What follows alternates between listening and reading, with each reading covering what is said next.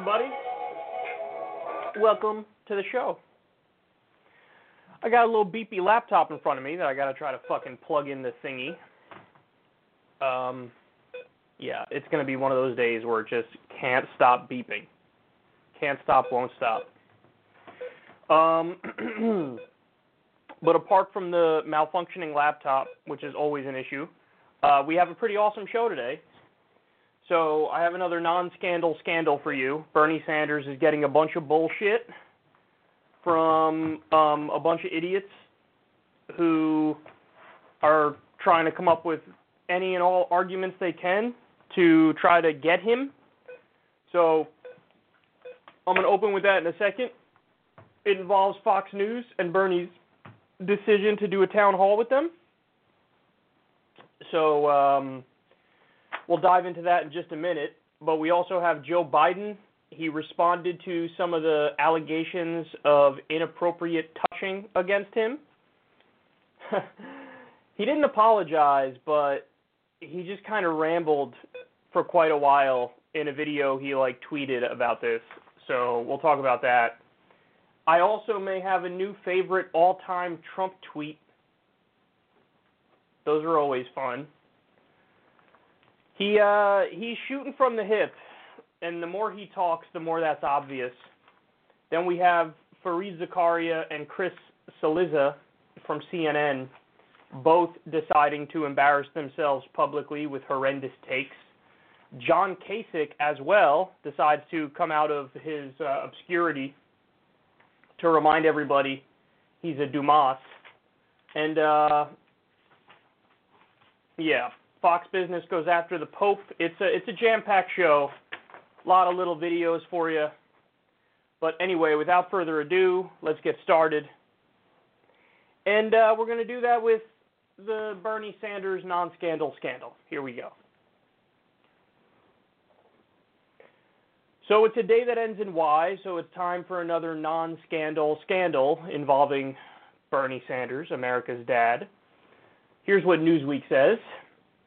Democrats question Bernie Sanders' loyalty for his plans to appear at Fox News Town Hall. Conservatives applaud. So this news broke yesterday that Bernie's team indeed is going to do a Fox News Town Hall.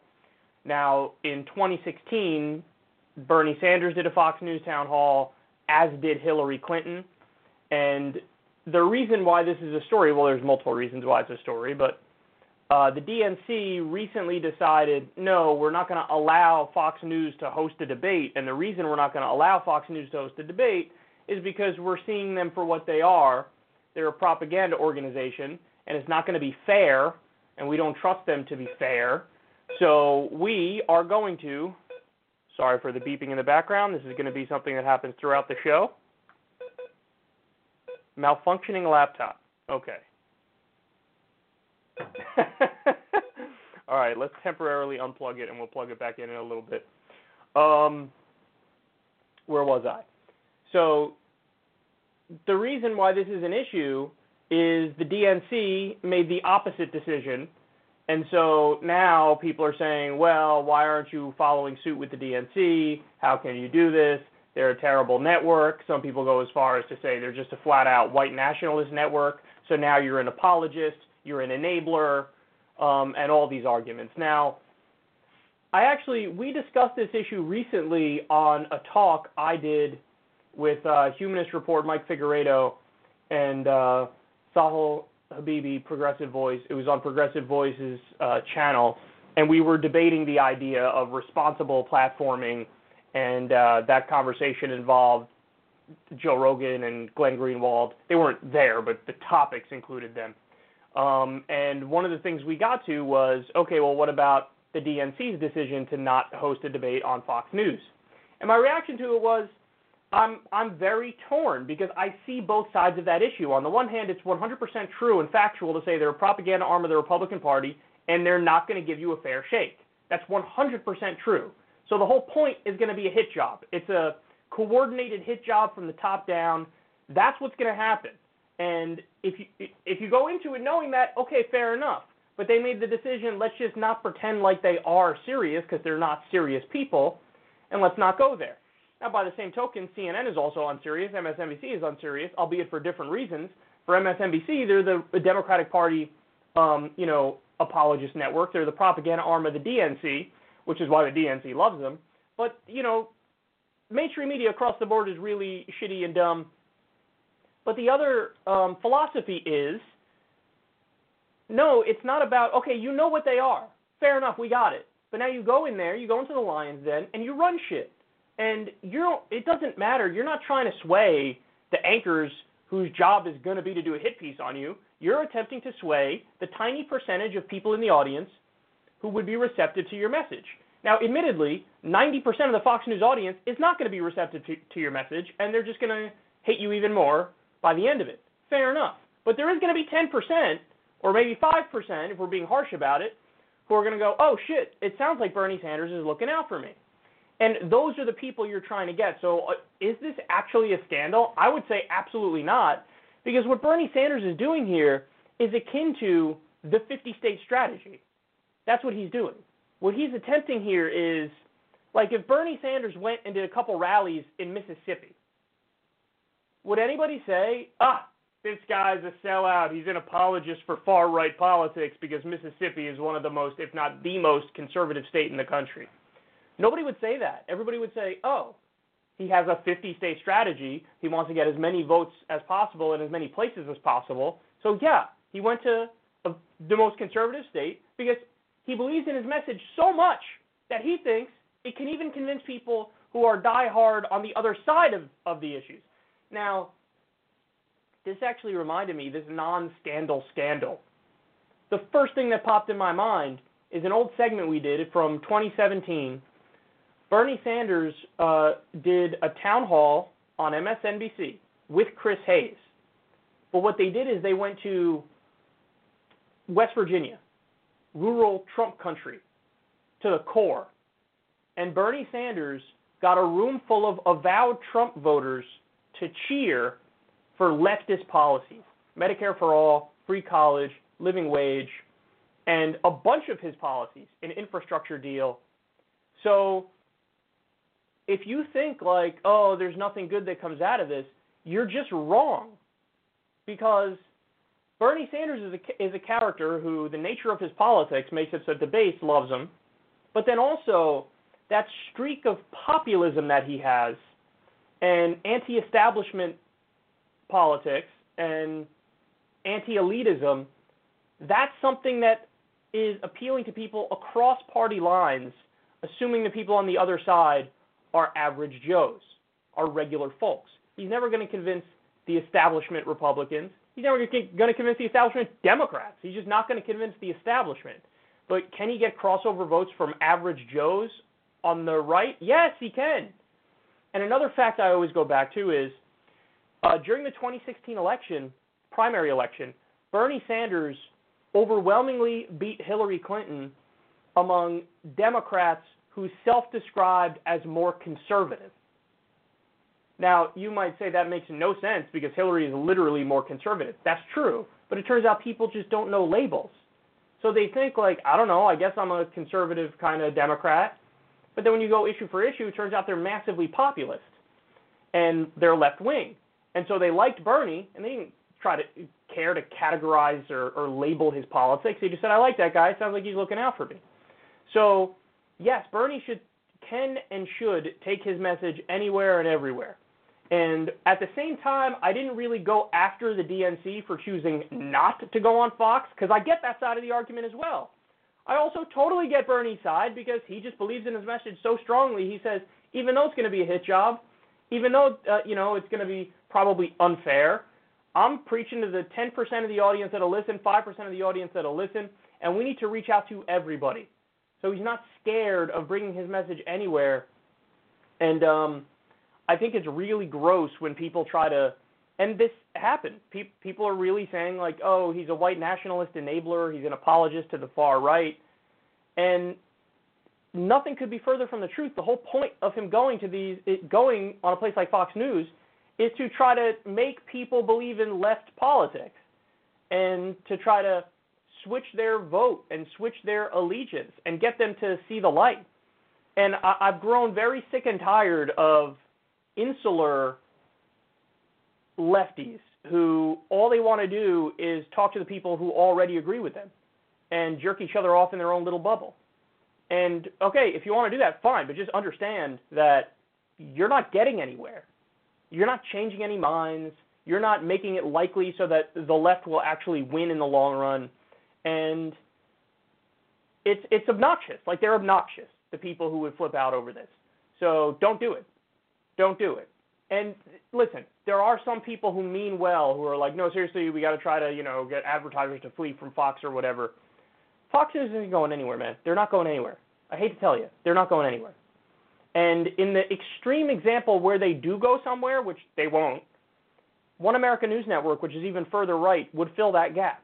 You want to know why? Because there's a market for that kind of nonsense. There's a market for the far-right outrage peddlers and fear merchants.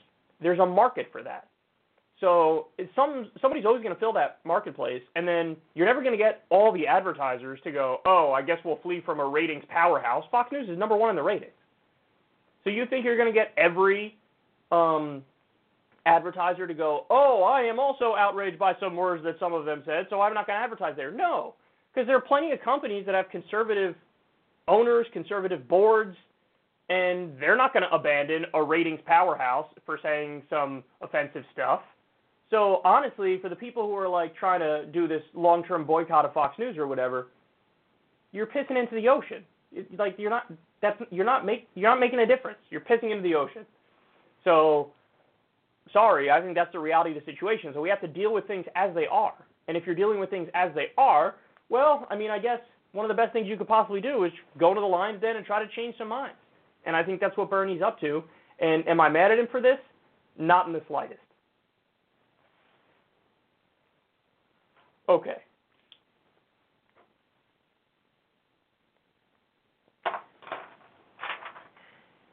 All right, let's try, before we get to our next one,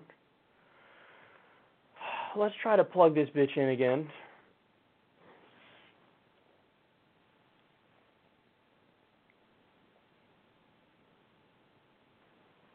I don't know what it is. The needle for the charging port or whatever has been bent for a long time, but recently it's gotten worse, and it's just like, ugh, make it stop. All right, that is definitely not staying. I muted it so you don't have to hear the beep, beep, beep. But I need the laptop for video clips, so needless to say, we're a mess here on Secular Talk. All right, let me pull up the Biden clip.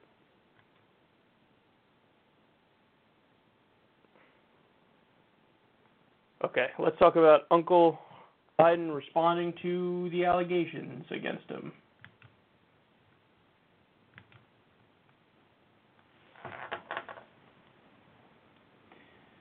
So Joe Biden, or as we call him, Handsy Uncle Joseph, responded to some of the inappropriate touching allegations against him. Now, since he released this video on Twitter, there's been 3 more allegations. The night before that, there were 2. The original one was Lucy Flores. So, kind of like the dam broke on this one. But let's see what he has to say about it, and then we'll discuss. In month, I expect to be talking about a whole lot of issues, and I'll always be direct with you. But today, I want to talk about gestures of support and encouragement that I've made to women and some men that have made them uncomfortable. And I always try to be, in my career, I've always tried to make a human connection. That's my responsibility, I think. I shake hands, I hug people, I grab men and women by the shoulders and say, you can do this.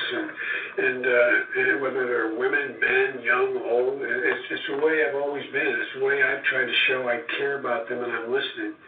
And over the years, knowing what I've been through, the things that I've faced, I've found that scores, if not hundreds of people have come up to me and reached out for solace and comfort, something, anything that may help them get through the tragedy they're going through.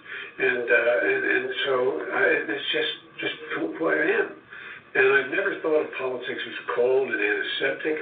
I've always thought it about connecting with people. And I said, shaking hands, hands on the shoulder, a hug, encouragement. And now it's all about taking selfies together.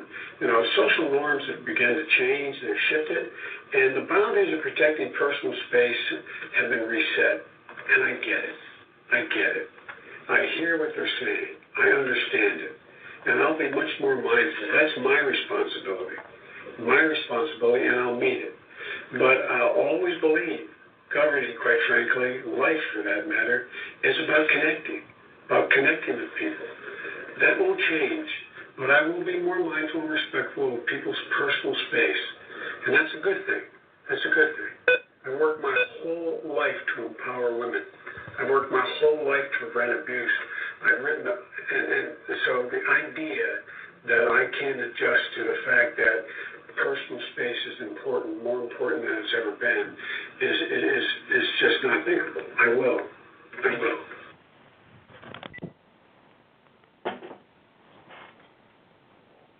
Now, at first, here were my thoughts on this. Uncle Joe is just Uncle Joe, and he is like handsy, but there's nothing nefarious about it. There's no malintent. There's no sexual intent there. He's just being Uncle Joe. And it wasn't that long ago where I actually would have totally bought his explanation of like, yeah, that's me. I'm like a loving guy, and that's how I communicate with people.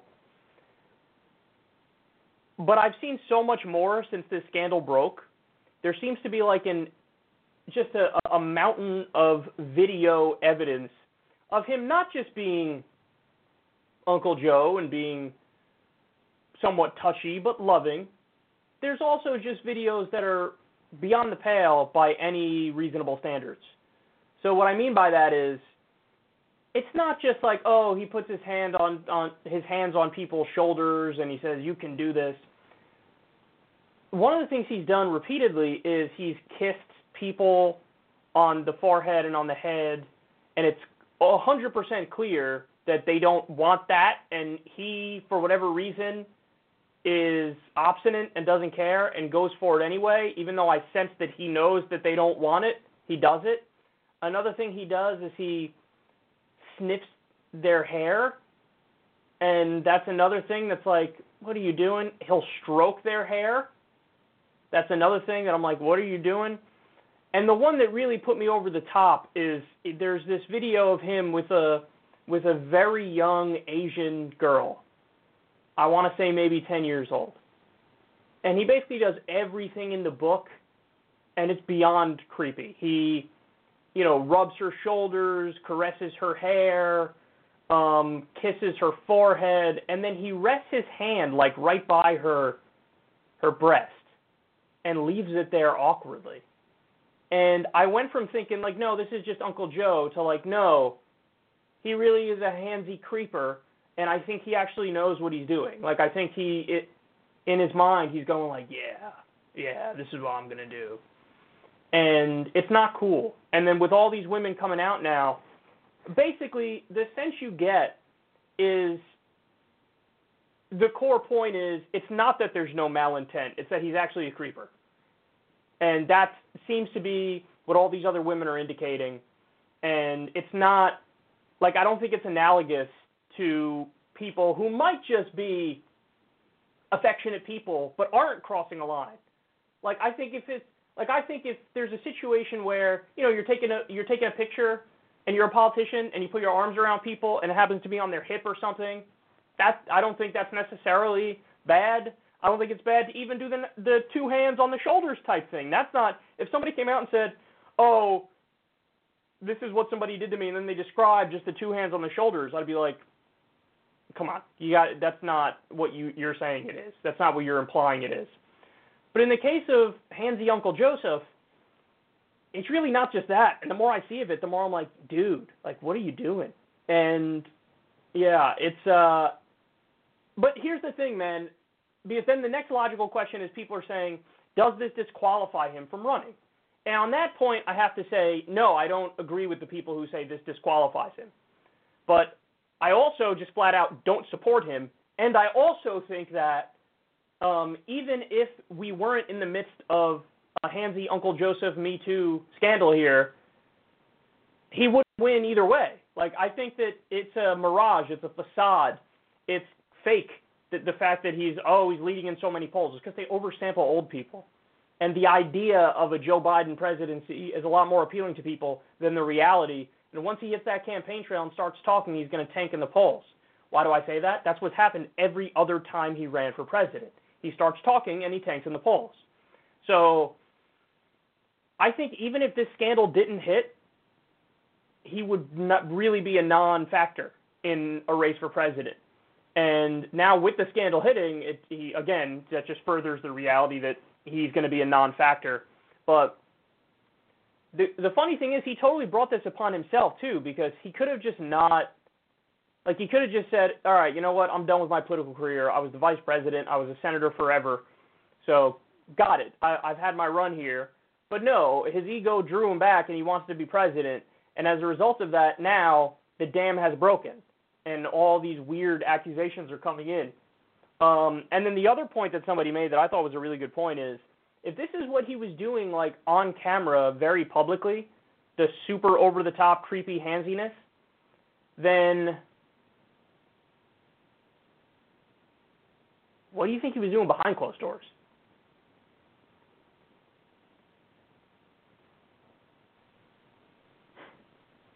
So anyway, there's his, and the other point people made was, this was a non-apology. He didn't apologize, and they were outraged as a result of that. But my response to that is, well, even if he did apologize, it's not like everybody who's going after him now would accept his apology and move on. So it's a little bit of a weird point in my opinion, and a little bit of like a red herring response, where it's like, I can't believe he didn't apologize. Yeah, but if he did apologize, your reaction would probably be, too bad, I don't really care that you're apologizing. So I don't think that's a great point, but I think that either way he still wants to run, either way he's probably going to run, and with or without this scandal, he wouldn't be a factor anyway. So I don't know. We'll see how it all unfolds, but yeah, handsy Uncle Joseph is even more handsy and creepy than I originally thought. I probably would have largely defended him without seeing all this like new video evidence of how bad it really is. Because I think that the other thing that pushed me over the top is it's so obvious that the people he's being handsy with don't want it, and he's not receptive to the signals they're sending out. And I think that's on purpose. I don't think he's a dumb guy. I think he gets the signals and he doesn't care, which is bad. So anyway, handsy Uncle Joseph. I can't wait to show you in a later segment. We don't have it for this one. But obviously, handsy Uncle Joseph is our nickname for Joe Biden. And we have the absolute best pictures for that. I mean, I think all of our nicknames are top-notch. Amy Klobuchar, Howard Schitz, Bet on My Stork, so on and so forth. But handsy Uncle Joseph might have the best pictures. And thanks to all you guys for sending them in, because they're awesome.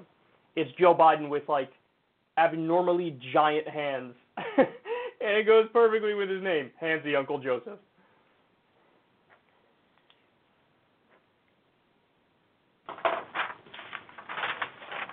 Okay. Now we'll move on to Donald Trump's tweet. So I may have a new favorite all-time Trump tweet. Actually, you know what? That's not true. I think the favorites will always be all caps, no collusion, exclamation point, and witch hunt, exclamation point, because they're so funny, and sometimes he sends them at like 4 a.m. It's just hilarious to me. But this one is great for other reasons you're about to see. Take a look. Trump said, everybody agrees that Obamacare doesn't work. Premiums and deductibles are far too high. Really bad health care. Even the Dems want to replace it, but with Medicare for All, which would cause 180 million Americans to lose their beloved private health insurance.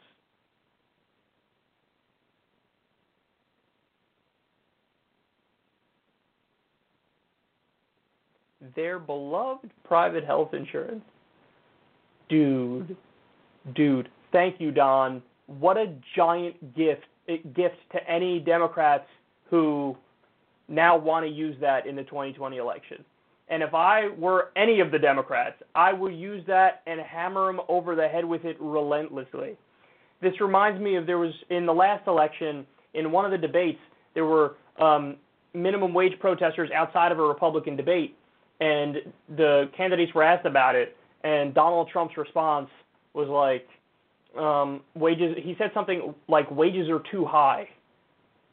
And, you know, Bernie took that and just used it endlessly on the campaign trail, because it shows you that this guy, sometimes he has these moments of honesty where what he really believes slips through the cracks and he just says it. And, you know, he was a business guy, and so he views it from the perspective of management and the owner class, and he thinks like, oh, wages are too high. He doesn't want to pay people more, so he said it. Now, the other half of the time he pretends to be economically populist and looking out for the little guy, but he just admitted, he said wages are too high. So Bernie clobbered him over the head with that relentlessly every time Bernie spoke. Donald Trump thinks wages are too high. Donald Trump thinks wages are too high. And Trump every now and then will just shove his foot right in his mouth. And this is an instance right here where if Democrats want to politically take advantage of this, oh, good googly moogly. Now, here's my prediction. Here's my guess. Most of them will not. I think Bernie will. I think some of the others will. But I think most of them actually, they read a Trump tweet like this, and they want to run away from it in the sense that they want to say, nope, me? Medicare for all? No, it's not, my position is not just Medicare for all. My position is Medicare for America, which is kind of like a public option, which means you can keep your private health insurance if you want to keep your private health insurance. I see no problem with that at all. But then for the other people who want to buy into the Medicare for all, we can have the buy-in for, if you want to buy into Medicare for all. So in other words, they're responding, they get scared, and they're scared of their own shadow, and they run away, which is Democrat idiocy 101, which is I don't know how to make a case and double down and argue for something that I'm supposed to believe in. Whereas Bernie, he will do that. And some of the others, I think, will do that. And, I mean, I'm telling you, man, this is as good as it gets. I would quote this shit in an attack ad in a second. He called private health insurance Americans, quote, beloved private health insurance. Who will think of Cigna and Blue Cross Blue Shield? Hashtag Blue Cross Matters. I mean, what a joke. So, insurance companies are despised. You want to know why? Because they're unnecessary, rapacious, for-profit, mafia middlemen between you and your doctor. And for the record, they have actual death panels. Before you're approved for your insurance to cover a surgery for you or something, there's an actual decision that they make. And oftentimes they say, I don't know, we're going to just categorize this as experimental. We're going to say it's not absolutely necessary. There might be other ways to do it, so we're not going to cover your surgery here. And there are decisions that are absolutely made from health insurance companies that are life and death decisions. And they don't always come down on the side of, yeah, we're going to cover it. By its very nature, think of how a for-profit health insurance company works. By its very nature, they make more money by denying more care. Think about that. That's mind-boggling, right? They make more money by denying more care. In fact, pre-Obamacare, there were entire departments in these for-profit health insurance companies that engaged in a practice called rescission. You know what rescission is? It's where they go back and they try to look for any reason they can to nullify your contract with them when you need them the most. So you might be paying them $500 a month, and then time comes where you need surgery. And they're like, well, we'd love to cover your surgery, but you never told us that you had acne when you were a teenager, and that counts as a pre-existing condition, so therefore you lied to us, therefore our contract is null and void, and we're not covering dick. This is what the for-profit health insurance companies do. Putting aside their most evil practices and the fact that they are the literal death panels, what's your experience like with them? I'll tell you what my experience is like with them. My experience is they tell me every month, pay me a shitload of money. I pay them a shitload of money. Then when I need them to be there, when I got to go to the doctor for some reason, they go, okay, now you pay the first like $5,000 and then we'll pick it up. So why the fuck am I paying you every month? I got to pay the first $5,000? The fuck are you talking about? Insane copays, insane deductibles.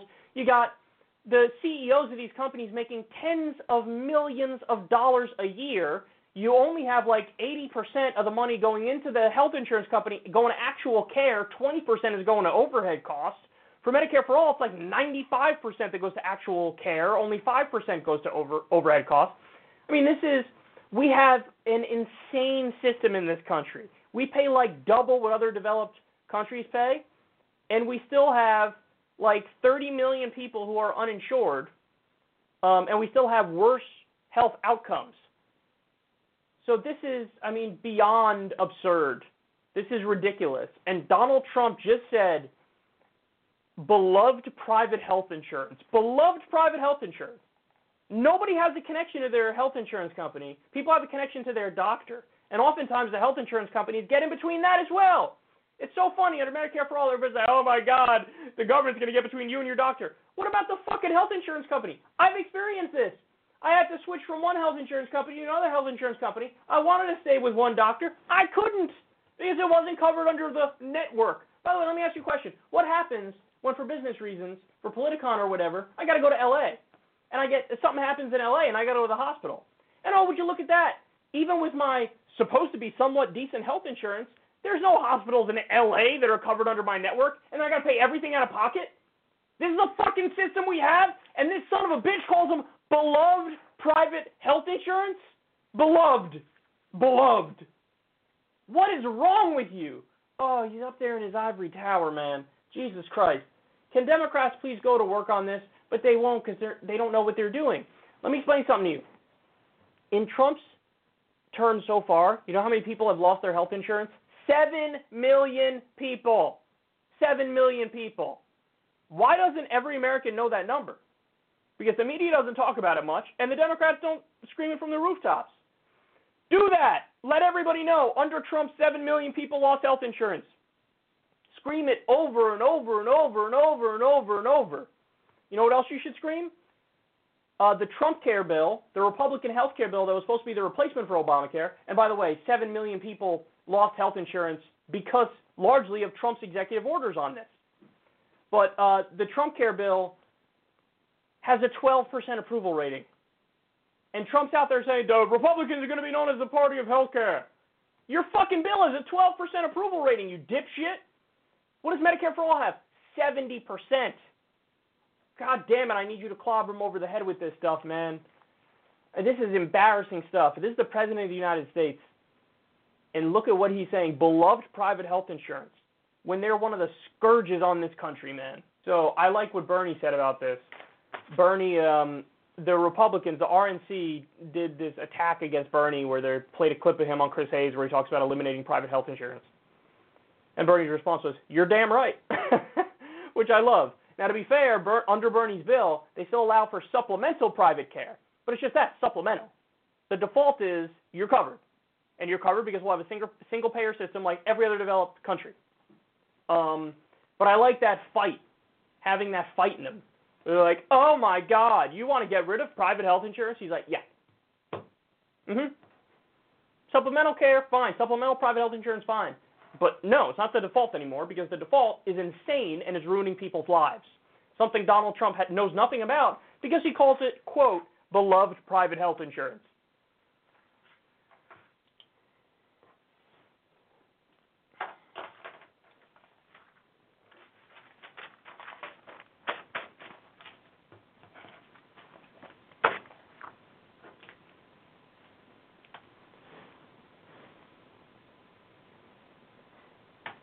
All right, now let's go to Fareed Zakaria, who has become worse than I could have ever imagined. So Fareed Zakaria made an ass of himself talking about the issue of Venezuela and Russia. Take a look. Estimates of Russia's total investment in Venezuela vary from $20 to $25 billion. The Venezuelan gambit appears to be personally significant for Russia's President Vladimir Putin. In recent years, as the Venezuelan economy has tanked and political instability has grown, even most Russian companies have abandoned the country, viewing it as too risky.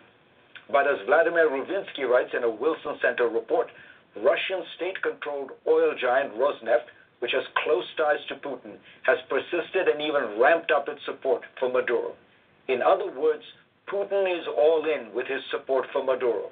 He is doing this in part to prop up an old ally and because it adds to Russia's clout in global oil markets, but above all, because it furthers Putin's central foreign policy objective, the formation of a global anti-American coalition of countries that can frustrate Washington's purposes and usher in a more multipolar world.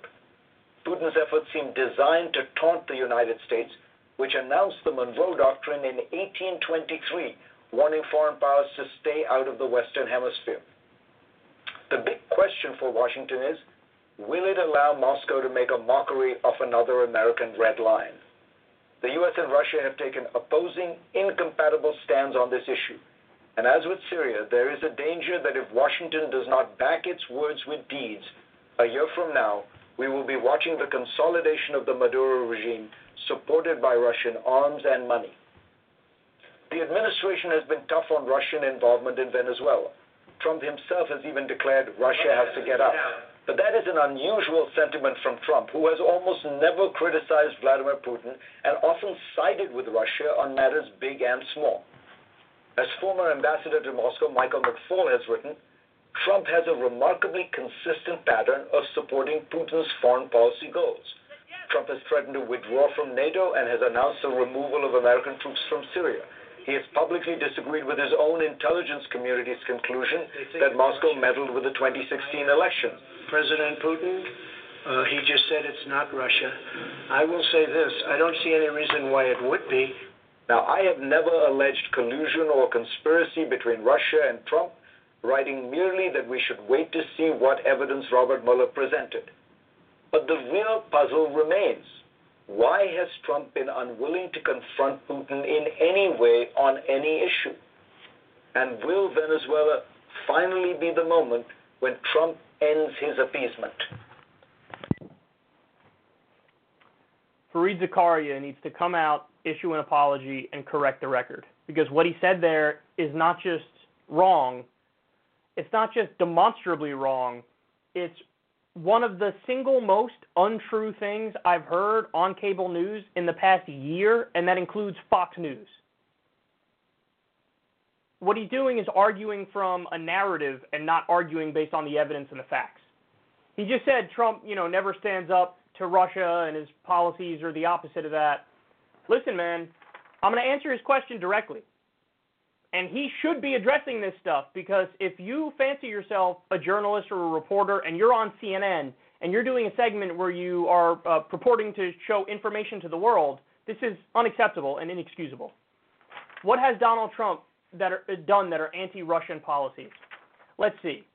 He armed Ukrainian rebels who are currently fighting Russia, and by the way, many of them have neo-Nazi ties. That is directly against what Vladimir Putin and the Russian government want. Directly against what they want. In fact, it's so against what they want, Barack Obama refused to do that policy because he said it was a needless escalation with Russia, and why would we want to escalate with another nuclear-armed power? He's already wrong, by the way. Fareed Zakaria has already been debunked, but I'll continue. He's done a NATO buildup on Russia's border. That's also not what Putin and Russia wants. He sent warships to the Black Sea, not what Putin and Russia wants. He did the head fake about getting out of Syria, but we're not getting out of Syria. He has since announced we're staying in Syria, and we're doing a permanent occupation of Syria, Putin's top ally. That's not what Putin and the Russian government want. He's been yelling at Angela Merkel in Germany to axe a Russian oil deal that they have, because he wants to do the oil deal with Germany instead. So he wants to take business from Putin and the Russian government and give it to the U.S. That's the opposite of what they want. He also has not approved an Exxon oil deal that was supposed to go through with Russia. He axed a multi-billion-dollar Exxon oil deal that was supposed to go through with Russia, U.S. companies and Russia. Again, not what Putin wants. Look at what we've already done in Venezuela, massively against what Putin wants. And then, of course, pulling out of the nuke treaty, the opposite of what Russia wants. So when Fareed Zakaria says this, he is just wrong. And he's feeding into this Red Scare McCarthyite narrative of, tut, Mr. President, you better show the world you're not Putin's puppet. And how does he do that, Fareed Zakaria? Be more hawkish. Be more hawkish, escalate further, go to the brink of war with Russia over Venezuela. Do you guys not see now how this is insanely dangerous, what's going on? That now the only way for Donald Trump to prove, I'm not Putin's puppet, is to keep escalating and be more hawkish and more hawkish and more hawkish, which is dangerous.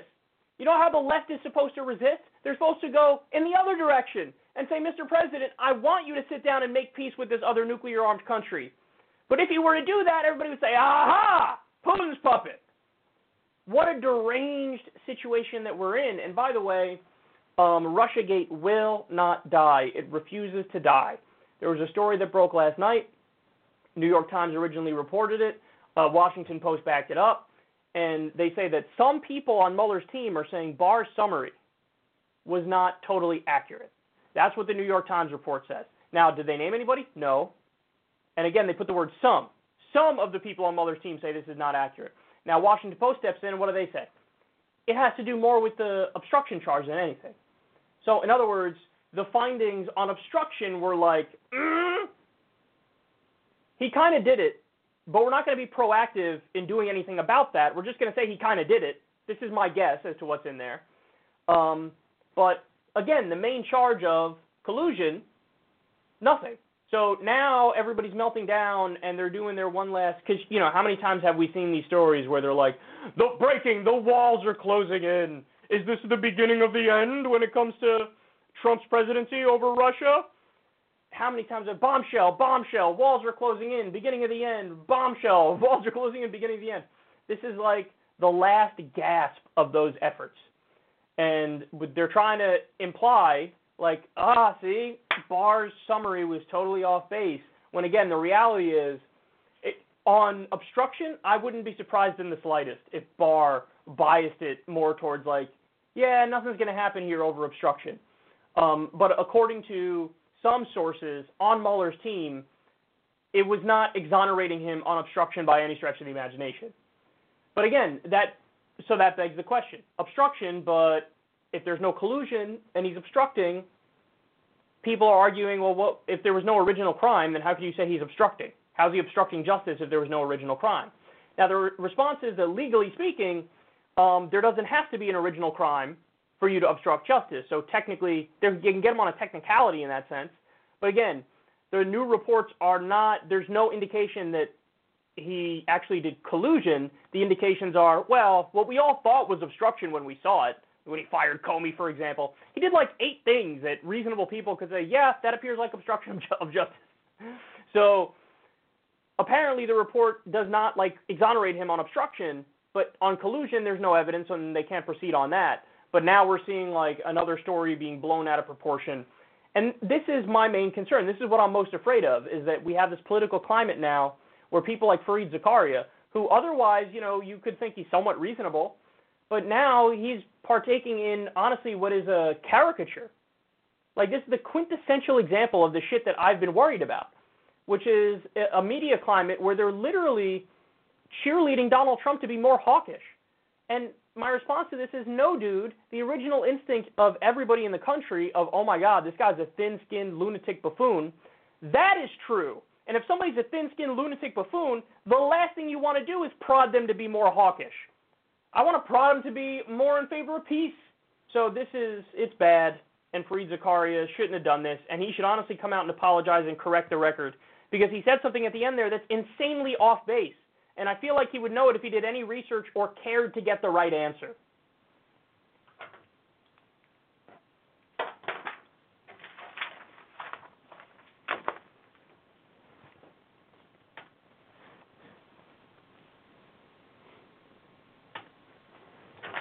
Okay.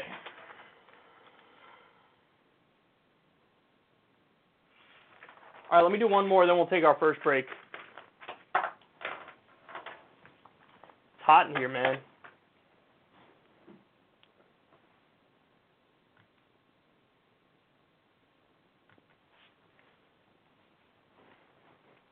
Cillizza is CNN's resident clown, and he continued his streak of saying incredibly dumb things.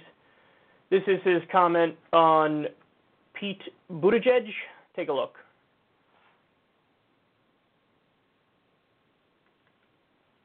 He's a skinny guy with a funny name, and he's the hottest name in Democratic politics. Sounds like I'm describing this guy, right? It's actually this guy. That guy is Pete Buttigieg. That's Buttigieg. Boom, nailed it. Ding! Buttigieg. That's how you say it, except fast, like it says on the T-shirts his campaign sells. They really do. Look. Honestly, just call him Mayor Pete. So it's a lot easier. Rolls off the tongue. When Mayor Pete started running for president in early 2019, they weren't calling him much of anything because, well, they had no idea who he was. Unlike bold-faced names like Beto O'Rourke or Bernie Sanders or Joe Biden, Mayor Pete was considered a very minor player in the very crowded 2020 sweepstakes. After all, he is young, 37 years old, relatively inexperienced politically. His highest office is his current one, mayor of South Bend, Indiana, and has a last name that is harder to pronounce than Cillizza. Cillizza. Except that politics is an unpredictable business, and voters have a tendency of sometimes surprising you. The Buttigieg bump, again, began around early March when Mayor Pete did a town hall that was hosted by CNN, I know, self-serving but accurate, at the South by Southwest Festival in Austin, Texas. The mayor got the sort of exposure he hadn't been able to generate to that point, and he honestly nailed it. I have more years of government experience under my belt than the president. That's a low bar, I know that. I also got more years of executive government experience under my belt than the vice president, and more military experience than anybody to walk into that office on day one since George H.W. Bush. So I get that I'm the young guy in the conversation, but I would say experience is what qualifies me to have a seat at this table. He was funny, smart, and above all, spoke and seemed like a normal person. Suddenly, Buttigieg was everywhere. Where are you on the ideological spectrum? I consider myself a pretty strong progressive, but I also don't consider the left-center spectrum to be the most useful way to look at our politics right now, because I think it's gotten jumbled up both by the current president and by the pace of change. After that appearance, Joe Scarborough said that there hadn't been so much reaction to a guest on his show since, well, this guy. A clip of Buttigieg speaking Norwegian, he's conversant, because of course he is, with a reporter from Norway, then went viral.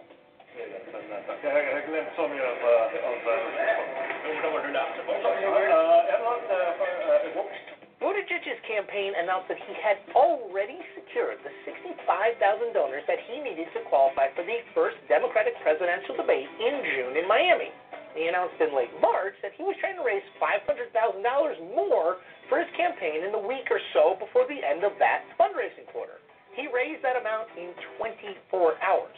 All told, Buttigieg announced he had raised $7 million in roughly 2 months as a candidate, a total that, yes, is going to put him behind the likes of Sanders and O'Rourke, but will put him way in front of where he and everyone else thought he would be at this point in the race.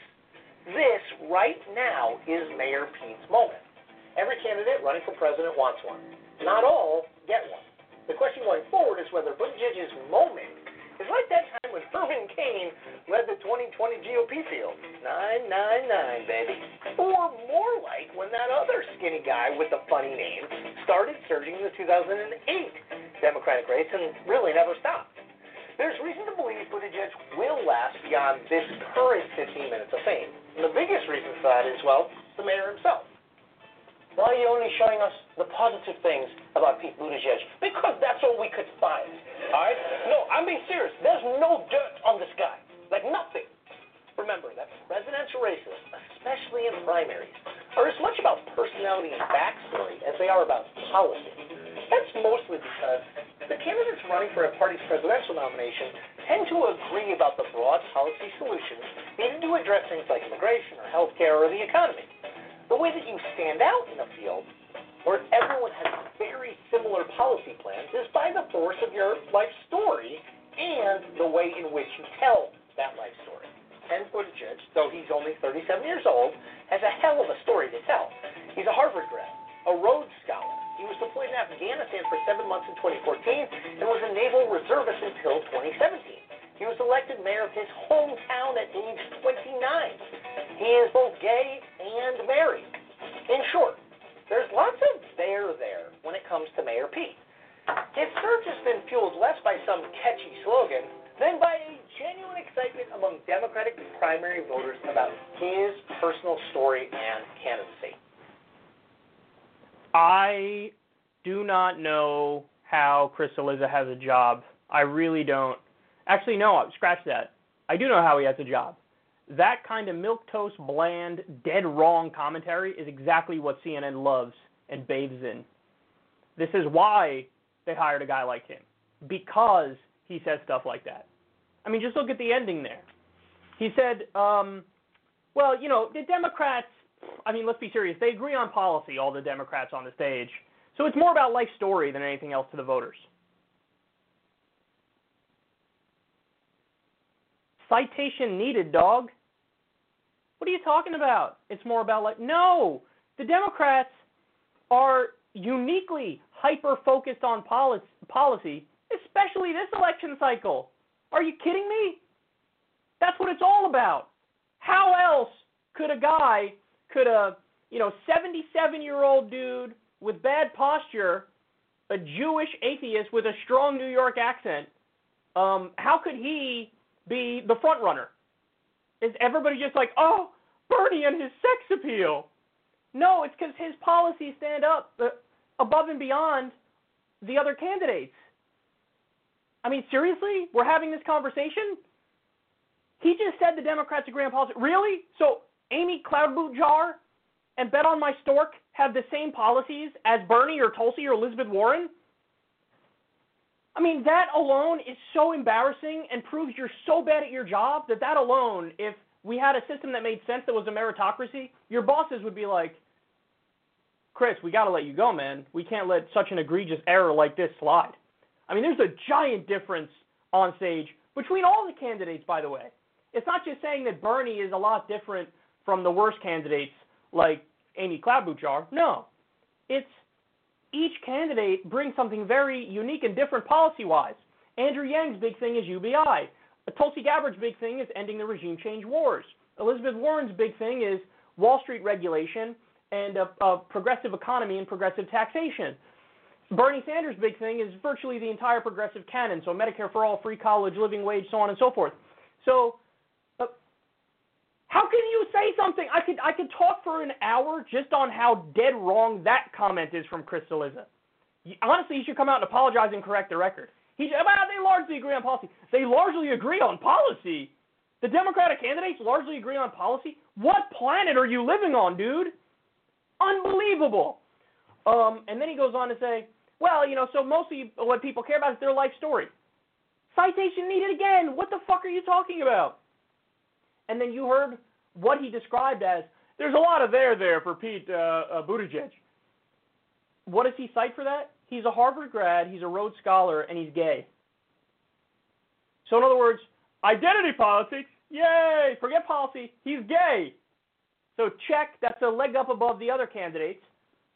I mean, what a caricature of what somebody on the left is supposed to think. Like, let's do no critical analysis, and just like in 2016, Hillary's a woman! Oh, she's a woman! She's of the other gender! Yes! Yes! One leg above the other candidate. She's a woman. The fuck is this, man? He's gay, he's a Rhodes Scholar, and he's a Harvard grad. So in other words, he's an elitist, and he's gay. These guys have become a parody of what we say they are. The corporate media idiots in their ivory towers looking down on everybody else. Like, that's what this is. Really? Is that supposed to pass for solid analysis? Is everybody supposed to go, well, I wasn't sure about Pete Buttigieg, but, I mean, let's be serious here. He's a Rhodes Scholar and a Harvard grad, and he's gay. He's got my vote. Jesus Christ.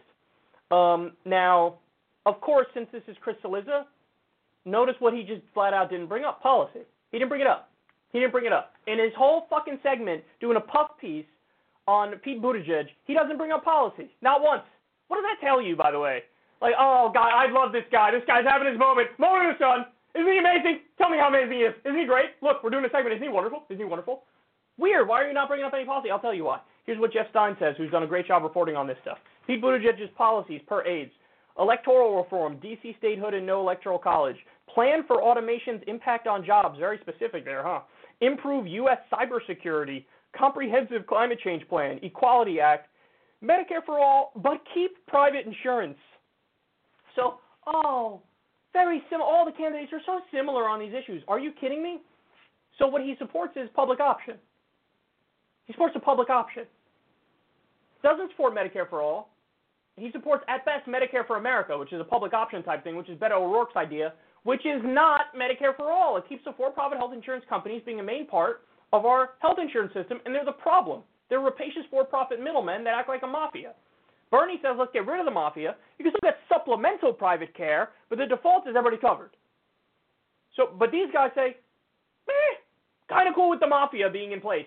Now, furthermore, we covered the story in Vice where Buttigieg was asked, like, a Vice reporter followed him all day, and he's like, dude, I see you talk very progressive, but you don't bring up, like, policy specifics. And Buttigieg's answer was like, that's right. I think Democrats focus too much on policy specifics. I'm not in favor of doing that. What? And then I found out yesterday, okay, he just came out against free college.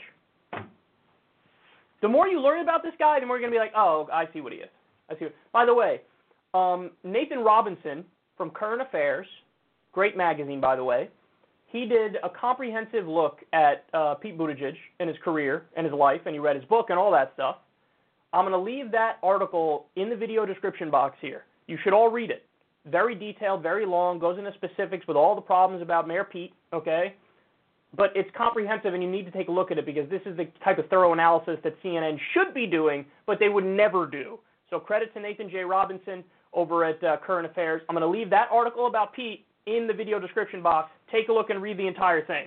But I just found out yesterday he came out against free college. He originally said he was for Medicare for all. Then he started hedging recently and said, but keep private health insurance. So, again, edging to the right, edging to the right, edging to the right. And then the other thing I learned, and this was the final straw for me. I mean, the policy thing really was the final straw for me when he's like, policy, schmolicy, we'll figure it out. We don't want to box ourselves in. What the fuck are you talking about? He spoke out against Chelsea Manning. Oh, okay. Yeah. Strike one, you're out. I'm done with you. You spoke out against an American hero, Chelsea Manning, who leaked information that showed us our government was murdering civilians with our money in our name and laughing about it. That's who you're going to speak out against, Chelsea Manning. That's what you're going to do.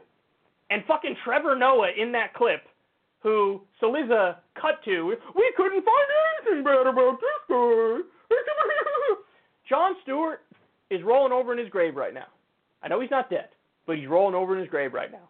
Because Trevor Noah has turned that fucking show into a dumpster fire of establishment groupthink liberal thought. That's all it is. It's not edgy. It's not leftist. It's not truth-telling. It is just fucking down the line liberal. You can see this. It's MSNBC with a couple of bad jokes sprinkled in. That's what it is. Sorry, Trevor, but it's true. You're not edgy or truth-telling. And Trevor Noah used to be like that, but then there was some PC outrage over some offensive jokes he told, and he immediately caved and started acting like a little establishment bitch. And that's where he is right now. And there you go, man. There you go. This is Chris Saliza. And notice something. This is important, too. Bernie Sanders has been the front runner since the beginning. How many positive pieces have you seen about Bernie Sanders in mainstream media? How many positive pieces have you seen? If there are any, I miss them. Maybe there's 5 or fewer, but I've seen 0. So, no. In fact, they just did hit pieces. We'll get to some of them later, but they just did hit pieces, comparing him to Donald Trump, okay?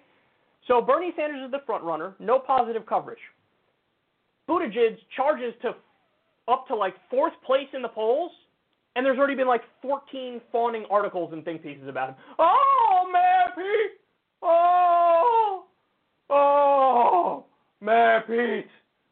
You've got a whopping 9% in the polls. You're going to be a force to be reckoned with. This, you know what this honestly reminds me of? Exactly what happened on the Republican side. where they tried to force feed us every single, how many times was like Marco Rubio on the cover of Time magazine or some shit as the Republican savior, and then Chris Christie was as well, like, oh, the next big Republican thing.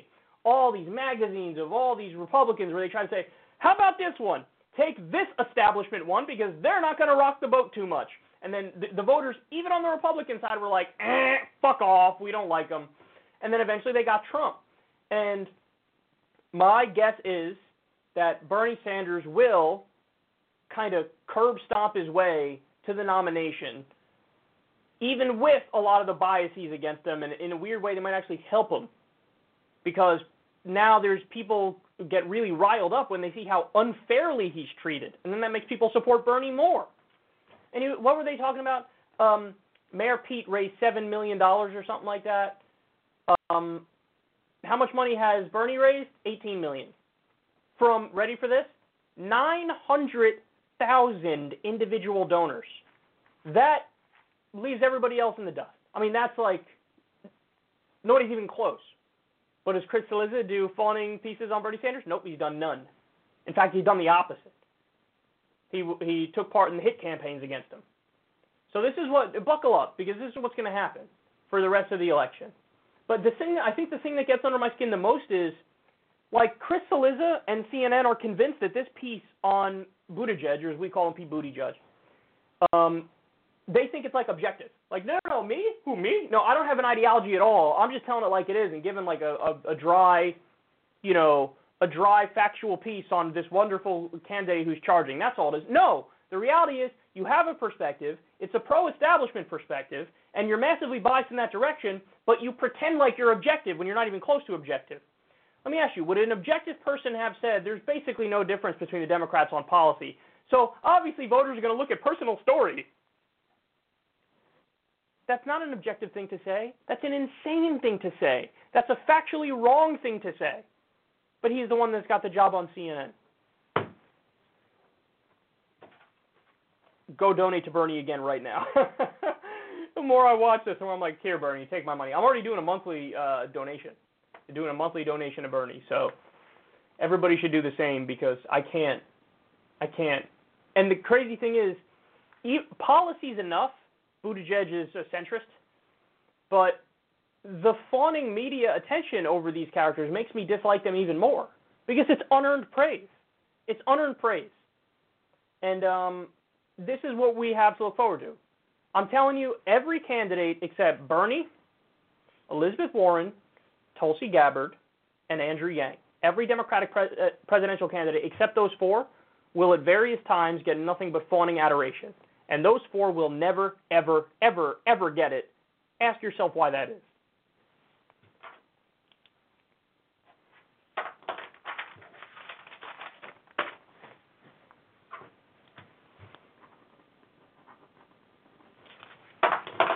Okay.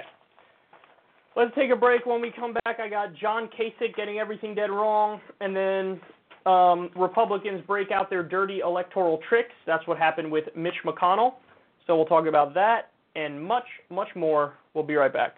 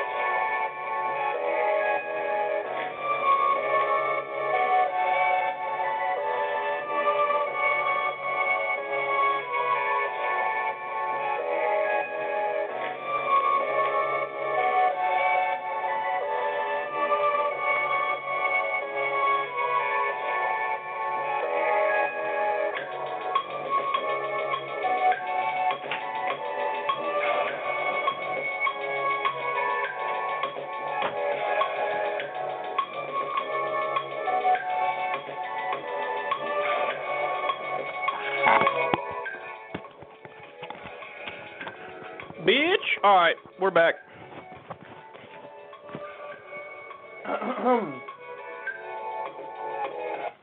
Sorry for the extended break there. Had to eat something. Anyway, it is fucking hot in the studio, bro. It is hot in here. No heat on or anything, but it's hot. Probably should have turned the AC on, tell you the truth. All right. Let's go to John Kasich. This is one of the stories of the day, in my opinion.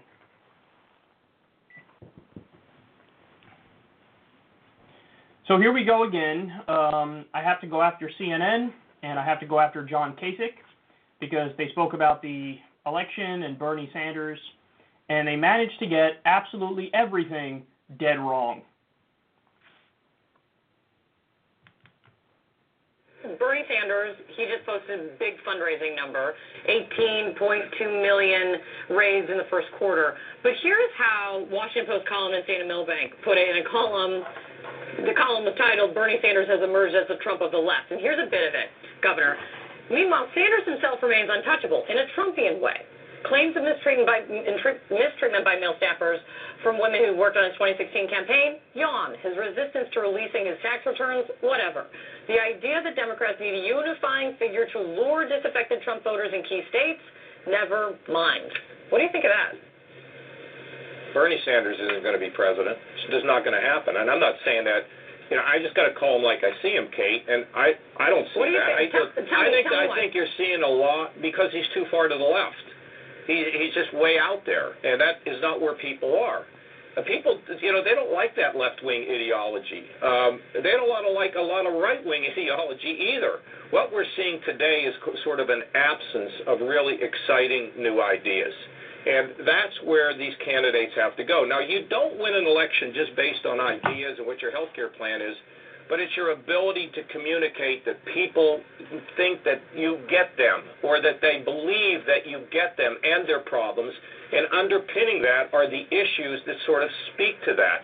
Mm-hmm. Bernie, with his issues, Kate, he's just out of the mainstream, and that's the problem. And look, the Democrats are worried about this. And, the funny thing about it all is Nancy Pelosi is more and more becoming the moderating influence on that party, which is really fascinating to see. And Republicans are now giving her grudging respect. But I'm hearing Democrats now begin to say, we need to take back our agenda, and we are not defined by the new green, the new Green Deal. We're not defined by Medicare for All. And you're beginning to see their candidates kind of move away from it.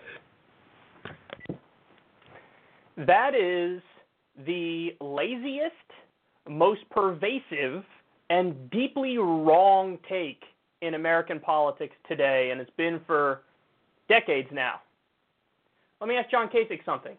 If his philosophy was correct, that, I said to Bernie, far left, what we need is somebody more in the center, who's like more moderate and stuff. If that was true, why didn't Hillary Clinton win? Hillary Clinton ran a deeply centrist/moderate campaign. She picked Tim Kaine for VP. Why didn't she win? Why didn't she win? I got another one for you. If he just swears, the left, they can't win, they can't win, why is it Sherrod Brown won his re-election to be senator in Ohio, and he ran an unapologetically left campaign, and Joe Donnelly, the state over in Indiana, lost his re-election campaign, and he ran a right-wing campaign as a Democrat? Why is it? Why did that happen? Why did that happen? You tell me. Why is it that we went from having 0 Justice Democrats to 7 Justice Democrats elected? Why is that? Why is it that Ro Khanna and Alexandria Ocasio-Cortez and Ilhan Omar are the 3 most recognizable congresspeople in the country right now, and they all happen to be Justice Democrats? Why is that? Why is that? Did AOC get the largest social media following because she's unpopular? Is that what happened? Did Bernie Sanders become the front runner on the Democratic side because he's unpopular? Is that what happened? Do people like Bernie not because of his policies, but because of his posture and his general sex appeal? Is that what it is? Let's go through some of his specific arguments. I like how he admits something at the end where I'm sure his the Democrats who told this to him would be like, shh, you're not supposed to say that part out loud. But he said, hey, Democrats are now worried about this, that their party's going to be defined by the Green New Deal and Medicare for All. To which I say, good! It should be! That's good, that's a good thing. But yes, the old guard, Bill Clinton, Hillary Clinton, Nancy Pelosi, even Barack Obama, they're the ones who are like, oh no, oh, this isn't going to work well. Oh, God, let's not go in the direction of policies that are actually popular. So he's admitting something there. Oh, Dems are worried about the left taking over the party. Good, they should be. And the establishment has lost repeatedly, and they've sucked. They made it so that Donald Trump won the goddamn election, and we're supposed to take them seriously? But this is, Kasich's left friends are all establishment left. So he's telling you what the establishment left thinks, and they're scared, and that's good. And he flat out said it, Bernie's not going to be president. Okay. We'll see. As of right now, he's the favorite. Let's just call it what it is. Now, does that mean he's going to win? No, we don't know. We have to wait and see. But he's convinced he's not, and he shouldn't be. There's no reason to be that convinced. And by the way, these are all the same people who thought Trump would never win, and Trump won. Shows you how good their predicting skills are. And then he flat out says it, hey, Bernie's too far to the left. He's not where the people are. He's, quote, out of the mainstream. To which my response is, you are factually dead wrong. You want to know why, John Kasich? Because you don't look at polling data, because you don't care about what regular people think. But when you look at polling data and you care about what regular people think, it's very clear that you're wrong and Bernie is right. The overwhelming majority of the American people agree with the overwhelming majority of Bernie Sanders' platform, which again is why he's so popular, because he's a populist left crusader fighting for the issues where the American people agree and what they want. Medicare for all, free college, living wage, end the wars, so on and so forth. Even the Green New Deal, which you're shitting on, they polled it not too long ago. It was like 80% approval rating or something insanely high. And finally, he says, well, the problem is the absence of new ideas, and we need new ideas. Now, what John Kasich means is new neoliberal centrist ideas. That's what he means. But, of course, by definition, those are not new ideas because that's what's been running the country into the ditch for the past few decades. But the reality is Bernie's ideas actually are new in terms of being implemented at the national level. Because the last time we saw any ideas, any policies remotely resembling Bernie's was all the way back during FDR's time. So the Democratic Party went off the rails, became a pro-Wall Street party, pro-private health insurance industry party, pro-military industrial complex party. And then now Bernie's coming along and he's saying, well, no, we should go back to our roots and bring these new ideas into play that people haven't seen during most of our lifetimes.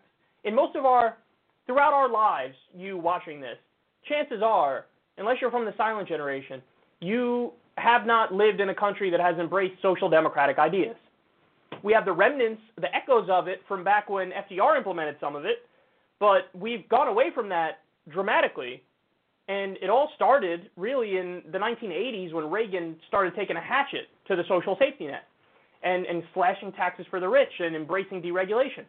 But Bernie's saying, no, we need to, these old ideas which have been dead, I'm now going to bring them back, and they're new ideas to us because we haven't lived in a country with Medicare for all. And so that's one of the reasons why it is exciting, because they are new ideas. We haven't seen them in our lifetimes, and they poll massively popular. So, but here's the point, guys. John Kasich is dead wrong about everything he's saying. Last time he ran for president, he got like -8 votes, and he thinks he could lecture people as to how to win elections. Bitch, you can't win your own election. What are you talking about? You got destroyed in the presidential election. Trump obliterated you. But the worst part is, and you didn't see the ending, when Kasich's done talking, the CNN host doesn't push back at all. You want to know why? Because that is the assumption of CNN. The assumption of CNN is the establishment is correct, and the establishment's opinion is, oh, well, Democrats need to run to the center, and they need to be neoliberal, and they need to compromise with the crazy people on the far right, and they can't do social democratic ideas, which, by the way, social democratic ideas are internationally centrist and moderate. But he's stuck in this American context, this elitist establishment context, where social democratic ideas are viewed as far left, and the CNN goons don't know enough to correct it or don't care. And so he runs his mouth about Bernie's never going to get elected and he's not where the people are. Even the polls show he's exactly where the people are. And does the CNN go, hold on now, I got to push back on you because according to the polling data, the American people are with Bernie when you go through the issues. She says nothing of the sort. She agrees with John Kasich, who's wrong about everything he's saying. And that, ladies and gentlemen, is why this show exists and why you're watching it right now. Again, it's not because I'm good at what I do. It's because they're so bad at what they do. Where all I got to do is do the bare minimum and tell you the truth, and then you go, oh, wow, that was refreshing. That was really nice. I like that. Let me go donate a couple bucks to Kyle on Patreon because this is something that I take value from, and now I know at least somebody's not saying obviously preposterous shit. So it is frustrating. I get just as mad as you do when I watch this stuff, and it's embarrassing. And CNN really needs to step their game up. If you want to be news people, do your fucking job. Fact check. Tell the truth. Here you have an establishment politician who's been deeply unpopular, and he gets on there and gets to run his mouth about his philosophy of politics. You don't even check him. Bernie's the front runner with an insanely high popularity rating. Issue for issue, the American people agree with him, and this idiot's like, oh, he's too far left. He's not where the people are. And CNN's like, shh. Oh, yeah, totally. That seems so good, so reasonable. So I'm just annoyed, man. I'm annoyed with how off base they are. Because it's not even like they make little mistakes. Like, the entire framework of the discussion is fucking wrong. And doesn't bother them. They just fucking plow forward. It's so annoying. I can't take it. John Kasich, you're terrible. You're an embarrassment. CNN, you're terrible. You're an embarrassment.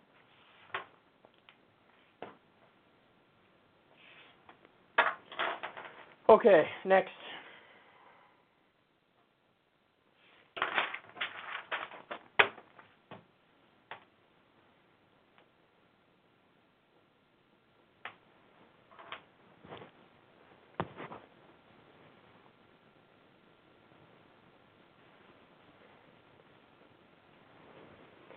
So Republicans decided to break out some dirty tricks, to nobody's surprise.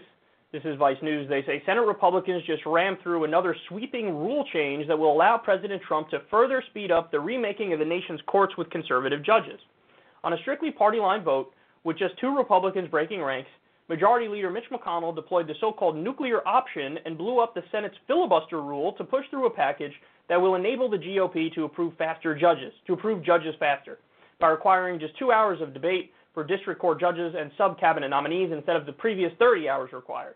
McConnell claimed that the change is necessary because Democrats have used delay tactics and required the GOP to use up the entire 30 hours of debate on appointees with broad bipartisan support. Quote, what we've got going on here is totally and completely unacceptable, McConnell told his colleagues in a heated speech on the Senate floor ahead of the vote. So, I need the Democrats to remember this for when they're in power. Because Mitch McConnell sent out a tweet storm in the midst of all this, too, talking about, oh, my God, the Democratic obstruction is at record levels. And Merrick Garland started trending on Twitter. Why? Because everybody in response to Mitch McConnell was like, hey, dipshit, what about Merrick Garland? I need you to understand that under Obama, the Republicans broke the filibuster record. And they broke the obstruction time period for a Supreme Court justice. And now he's going to get up there and say, the obstruction is a Democrat. They never agree with Trump on anything. Except we cover the story. They gave Donald Trump more NSA spying powers. I wish they didn't, but they did. They gave Donald Trump a multi-billion-dollar increase to the military budget. I wish they didn't, but they did. So the Democrats repeatedly bend over backwards and give Trump what he wants and give the Republicans what they want. And then Mitch McConnell comes out and sticks a fork in their eye anyway and tells them, oh, you're so obstructionist, even though I broke the record on obstruction. Pay no attention to that. But you're so obstructionist. And now I will go nuclear, do the nuclear option. Okay. You want to play that game, bitch? Let's play that game then. Are you sure? You sure you want to play this game? See, and this is, again, another reason why it's so important that we get unapologetic populist left swashbucklers in there, because even Bernie's not been great on this, because he was asked about, oh, like, what do you think about getting rid of the filibuster to get your agenda passed? And he was like, no.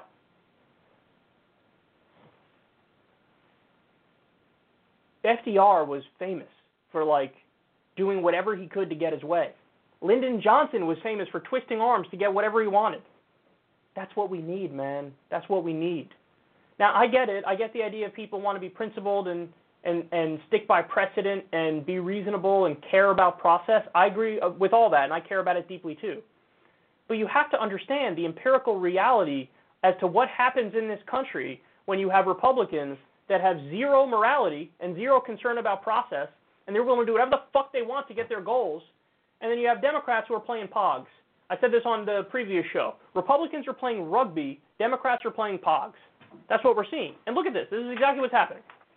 Yeah, we're going to nuke it. We're going to get rid of the filibuster. We're going to fast track all these judges' approvals, which deeply changes the country and makes it so that we have a permanent conservative majority on the courts, which makes it so that the court system is massively biased because you have activist judges in a right-wing direction. And what are the Democrats doing the entire time? If we get power, we'll make sure that we don't fight for our agenda and we don't change the filibuster rule. Now, to Ro Khanna's credit, for example, he's been talking about we have to do term limits for the Supreme Court. That's one of his ideas. I think that's a great idea because now the Republicans are being super strategic about it, and that's why they went Kavanaugh, who's super young, to put on the court, so he'll be on there for so long. So, yeah, term limits. That's one way we could go. But bottom line is, you need to have an unapologetic lefty president who's going to say, okay, listen, I didn't open this door. You opened this door.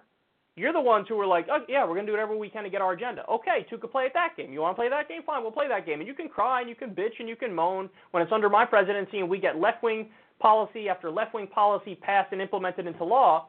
But all I'm going to do is turn around and say, you started it. You started the precedent. I'm just following the precedent you set.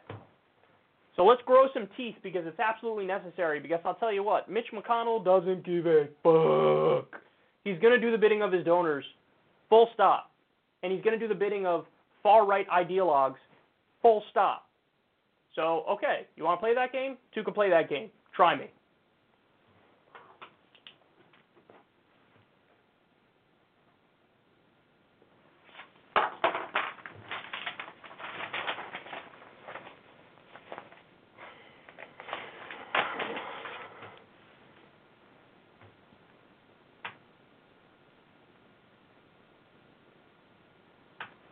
Okay, I'm going to get to the story on Ro Khanna and Bernie's campaign in just a second, but first, I'm taking you for a walk.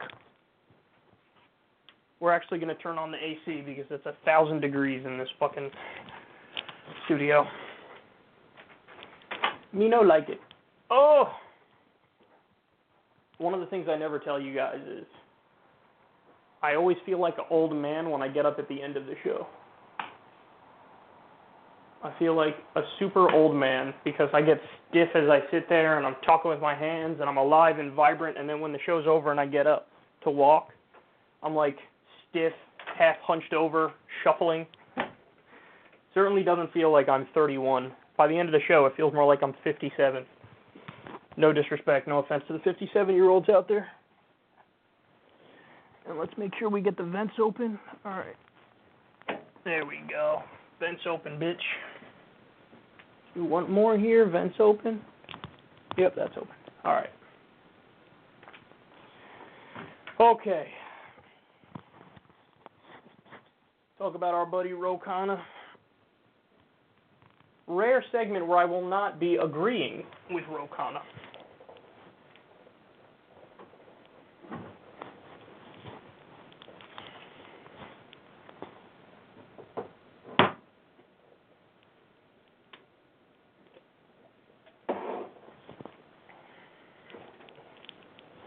Okay, here we go. So we have an interesting story here in the San Francisco Chronicle. Take a look at the headline.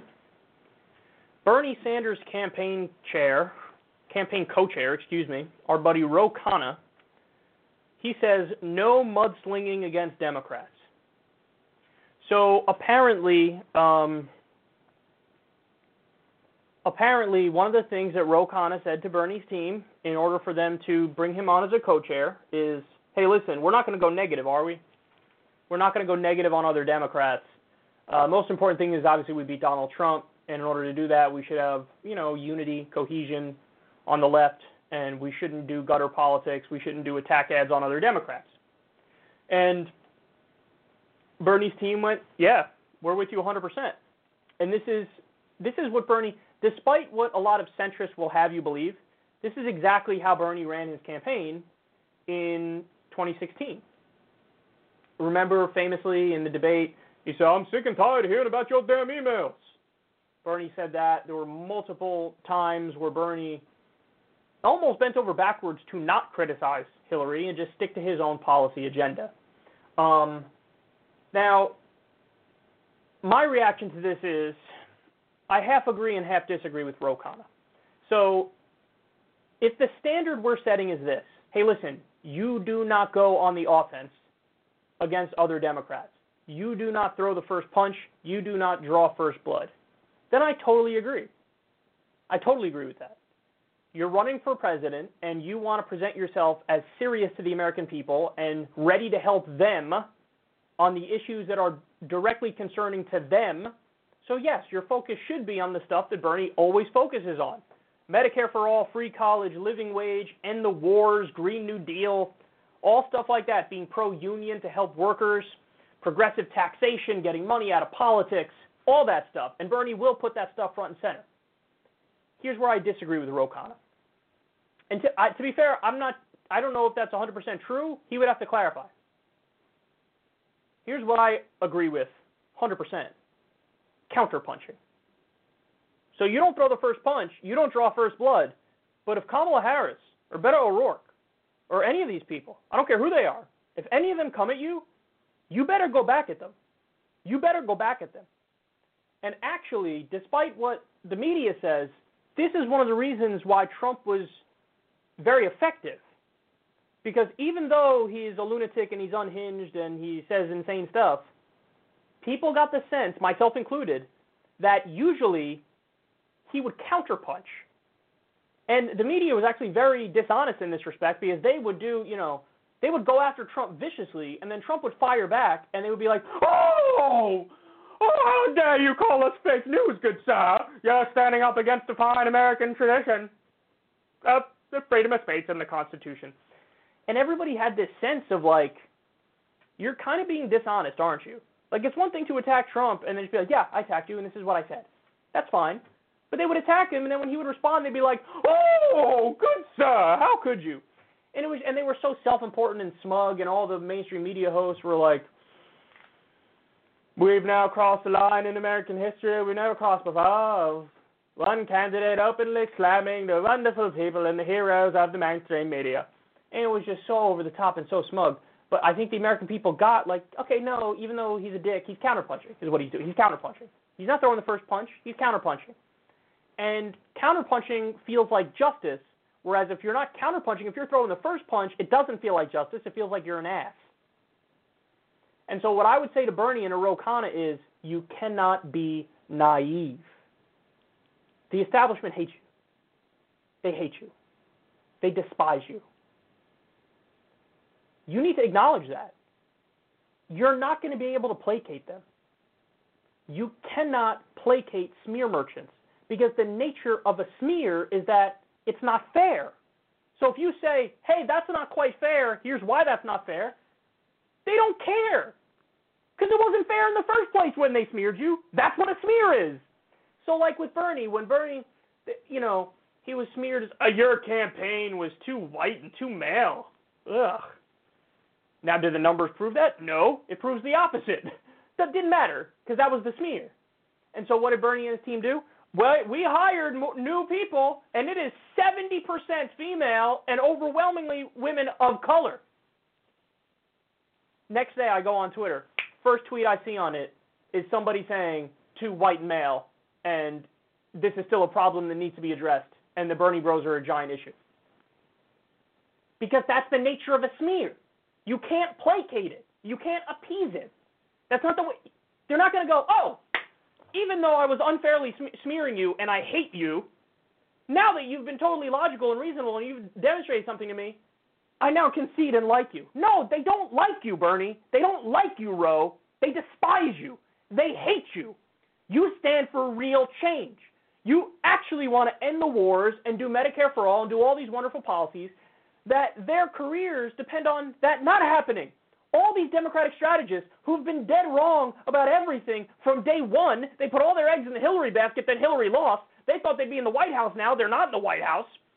And now they're giving people advice on how to run campaigns when they're proven they're the last people on the planet Earth that should be running campaigns because they were dead wrong about everything.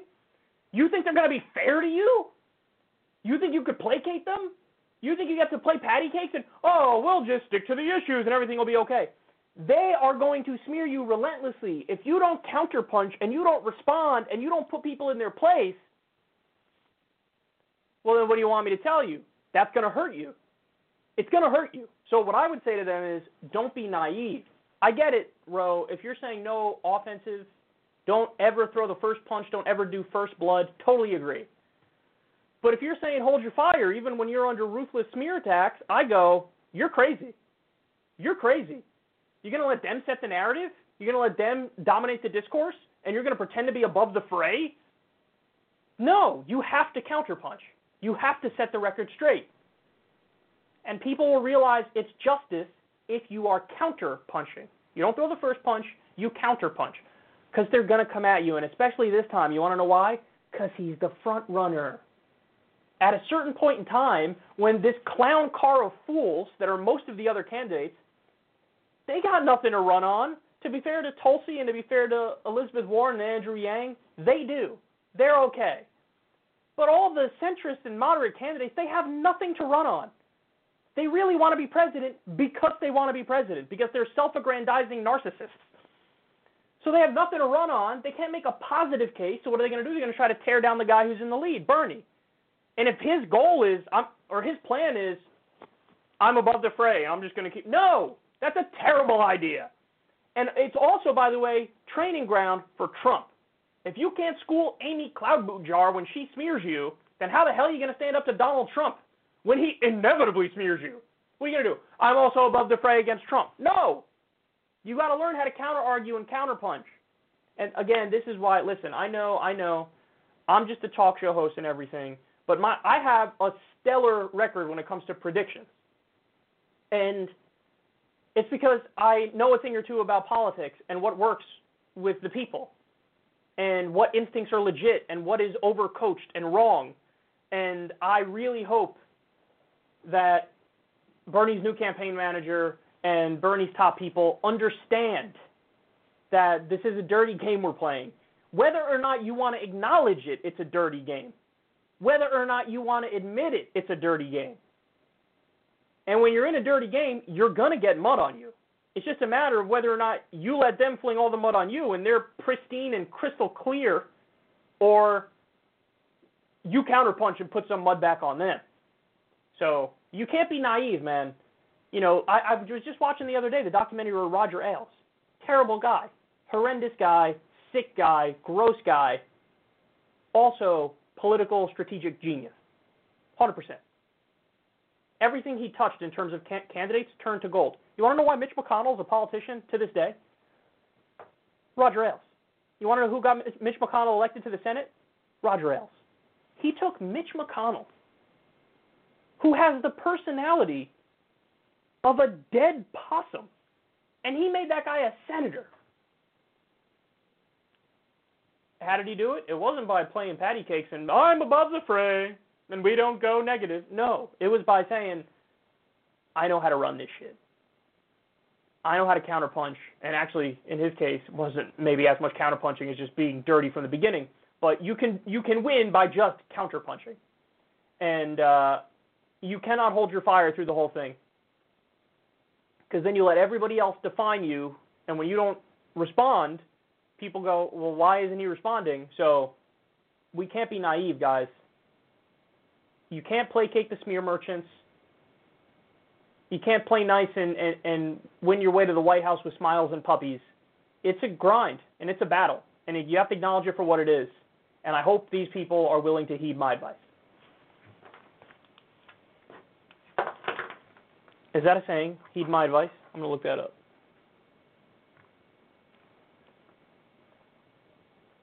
I think it is. I think it is. It is. Okay. It's an old word meaning to listen and follow. Wonderful. I got stuff in that memory bank, man, that's just deep, deep in there, and sometimes it comes out and sometimes it doesn't. Okay, next.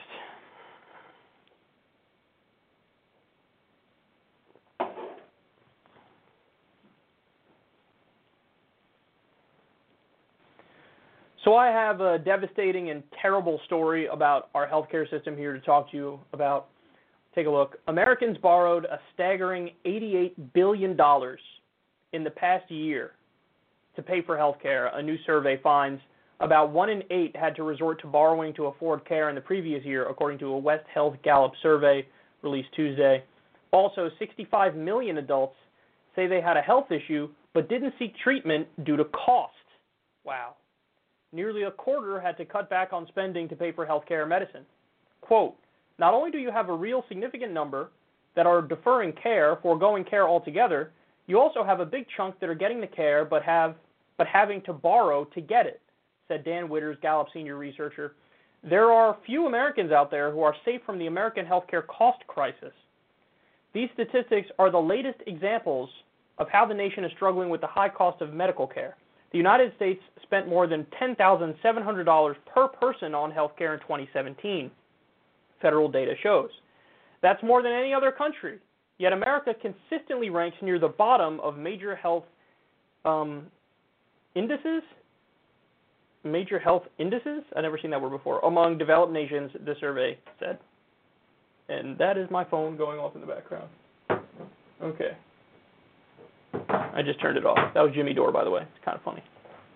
Progressive worlds unite. Okay, so $88 billion in the past year to pay for health care. That's what was borrowed by Americans. $88 billion. 65 million adults had a health issue but didn't seek treatment due to the cost. This is a failed system. This is a broken system. By the way, you know who one of those people was? Who one of those people were?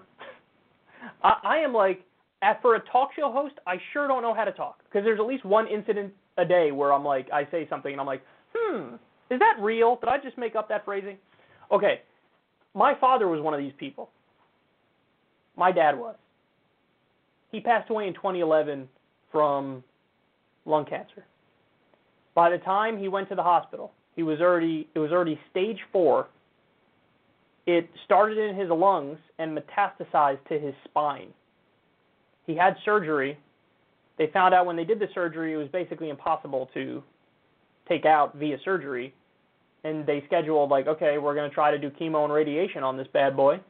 But it was already stage 4 cancer, and he was dead within a week, maybe 2 weeks after the surgery, where they found they couldn't take it all out because it would have risked further injury to try to cut it off of the spine or something to that effect. He didn't go to the doctor for the longest time because he didn't have health insurance. That's a lot of people. And also, so not only is that system fucked up, also my dad wasn't the brightest bulb. When he first started getting back pain, he went to a chiropractor because the chiropractor is much cheaper. And the chiropractor would tell him, like, no, come on, keep coming back, we'll fix this, we'll get your back pain out, just got to keep going through our routine and going through our schedule here and going through the steps with our appointments. And basically, the chiropractor was telling him, you don't have to go to a real doctor, you come here, and we'll crack your back until it's fixed. Well, it turns out that was a deadly decision on my dad's part, and it was deadly on the part of the chiropractor, and I would argue it's probably gross negligence on the part of the chiropractor to insist that, like, no, you don't have to go to a real doctor, just come here, we'll fix it. We'll just keep cracking your back, and somehow we'll get rid of the pain. Well, come to find out, that fucking pain was cancer. It was cancer. So think of all the ways. So obviously I have a seething, passionate hatred for pseudoscience and non-medicine that pretends to be medicine, including chiropractors. okay? They're just glorified backcrackers and massage therapists pretending to be more than that, which is fucking dangerous. So I hate pseudoscience, and I hate our healthcare system, because if we had a Medicare for all system, and my dad felt pain, or that first time my dad felt a little thing in his back, or first time he was coughing all day and he thought, this doesn't feel like a cough or a cold, but I'm coughing, this is weird. If we had Medicare for all, there's a chance he would have just went to the doctor right there, right up front. And then, oh, look at that, we caught it and it's stage 1 or it's stage 2, and your life could have been saved and he could still be alive today. So in all seriousness, my father is probably one of those between 32,000 and 45,000 people that die every year because they don't have access to basic health care. And it's not like, just for the record, it's not like he wasn't somewhat okay financially. It's a long story. Him and my mom split up a long time ago. There was a divorce, and it was a little ugly, and then, as time went on, he didn't make the best financial decisions, and so there was a time when he could have been considered upper middle class. By the time that he got sick, he was honestly probably lower middle class because he had a lot of debt. But he still was better off financially than a lot of people in this country. And he was a victim of our healthcare system being so shitty that he was thinking, I can't afford it to go to a real doctor, so I'm going to go to the chiropractor. And then eventually he had to go into the emergency room, and when he went into the emergency room, we basically got his death sentence. You're stage 4, you don't have long to live, and that is what it is. And I was naive throughout the whole experience. I was thinking like, oh, he'll be all right, probably. Because when I was a kid, there was one time I remember he had this excruciating pain from a tooth issue he had. And it was like a nerve problem or whatever. But I remember him being in excruciating pain and like laying in bed, and just, it was horrendous. But then, whatever, I guess he got some dental work or something, and then 2 weeks later he's fine.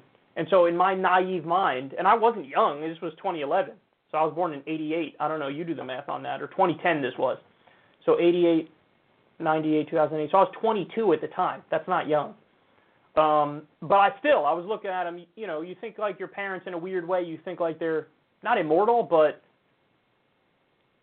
a little bit bulletproof, if you will. Like, yeah, it'll be all right, we'll get through it. But no, it was naive, and this was nothing like the tooth pain from when I was a kid. That's when the tooth pain thing happened. It was the cancer was 2010, 2011. But I thought like, subconsciously, I thought this will probably be like the tooth thing where he's in and out, he'll be all right. Went in there, stage 4 cancer, dead not too long after that. So that's our healthcare system, bro. Listen, 65 million adults say they had a health issue but didn't seek treatment due to cost. 65 million. 65 million. The system is utter trash. Anything and everything should be done to reform it. We need to get Medicare for all. It's a life or death issue. People can't wait. How many of my dads are out there right now? Right now. Right now. At least hundreds of thousands, probably millions. Not all these 65 million have life-threatening issues. Some percentage of them do. And 88 billion had to borrow in order to pay for healthcare costs. Again, one of the top causes of bankruptcy in America is healthcare bills. That doesn't exist in Canada or Norway or Denmark or Iceland or Sweden or Finland or Australia or the UK or France or New Zealand or any of the other places with a single-payer system. Doesn't exist. Doesn't exist.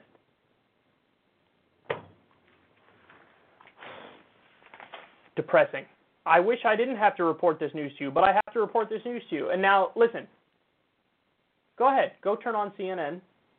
Now, to be fair to some of the mainstream outlets, and I don't make this distinction enough, and I should, because it's an important one. But yes, mainstream outlets, usually when it comes to print, they do a decent job, and they'll cover real stories that matter deeply, okay? But that's just print. When you turn on CNN, turn on the TV, or turn on MSNBC, or turn on the nightly news, they don't talk about the serious issues like this, man. You just got more of an education on our healthcare system from me, the numbers I just read you, and my personal story than you'll ever get from a mainstream outlet. And that's depressing, and that's sad, and that's pathetic, and it shouldn't be the case.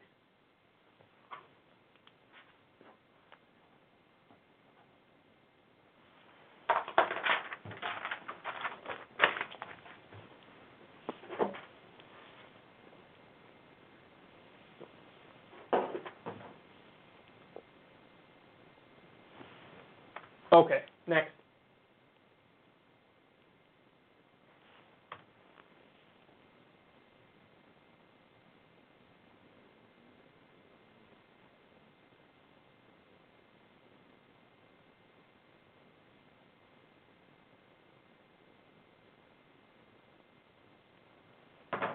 All right, here we go.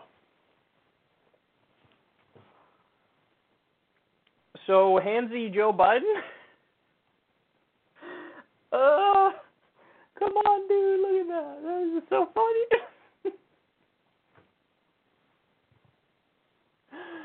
That's our nickname for him, Handsy Uncle Joseph. So, Handsy Uncle Joseph was caught, yet again, bragging about horrendously shitty policies that he supported. This clip that you're about to see is from the early 1990s. Now, some might say, hey, get over it, it was old, he doesn't believe this anymore, but this is important for a very specific reason. It's important because it shows you that he's not like Bernie, and that Bernie was willing to stand up at a time when the dominant sentiment was against the thing that was correct, and Bernie was willing to say, no, this is wrong, and I'm going to argue for the proper thing. He was defending gay people in the early 1990s when that was unheard of politically. Unheard of. Now, when you flip the script here and look at Joe Biden, let's see what he was saying, particularly about law enforcement issues. And again, this is 1991. The fact of the matter is, we've gone from there all the way up to saying, under the leadership of Senator Thurmond, and I'd like to suggest that I take some small credit for it myself as well, and others, the presiding officer, that there's now a death penalty. And we passed it a couple years ago. If you are a major drug dealer involved in the trafficking of drugs and murder results in your activities, you go to death. And a number of other severe penalties. We changed the law so that if you are arrested and you are a drug dealer under our forfeiture statutes, the government can take everything you own. Everything from your car to your house, your bank account, not merely what they confiscate in terms of the dollars from the transaction that you just got caught engaging in. They can take everything. We have laws in the last several years where we don't allow judges discretion to sentence people. Flat time sentencing. You get caught, you go to jail.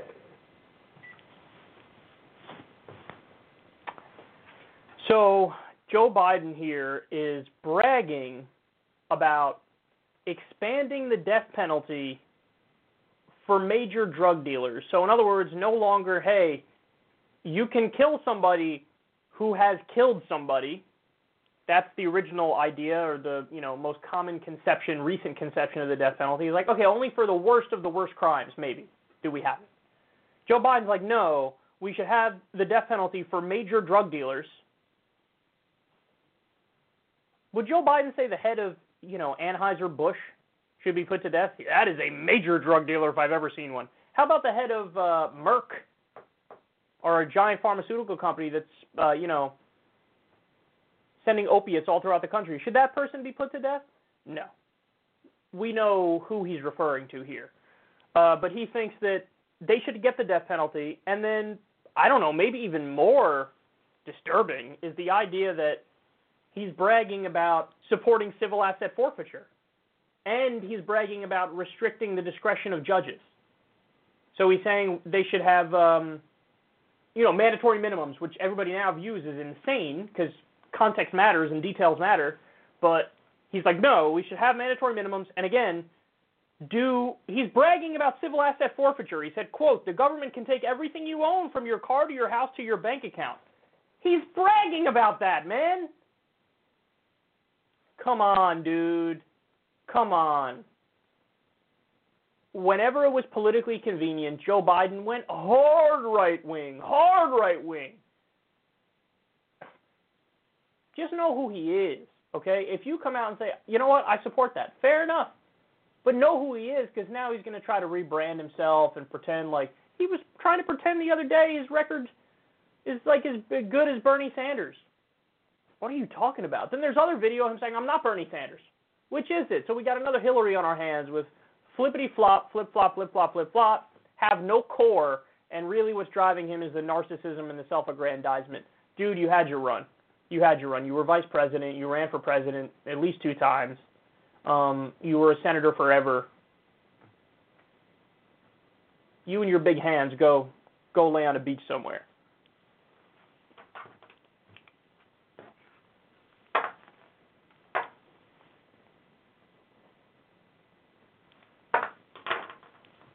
Legalized robbery by cop. That's what Joe Biden supports. Legalized robbery by cop. No due process, no habeas corpus.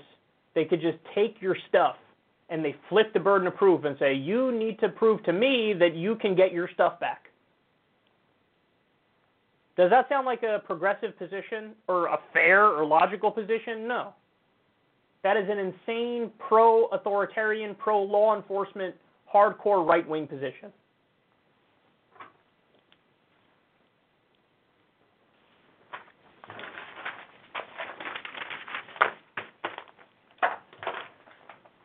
Okay, let me take a final break real quick. When we come back, we'll go through Fox Business goes after the Pope. A group of Catholic priests in Poland decided to have a book burning. And then there's an issue about free speech.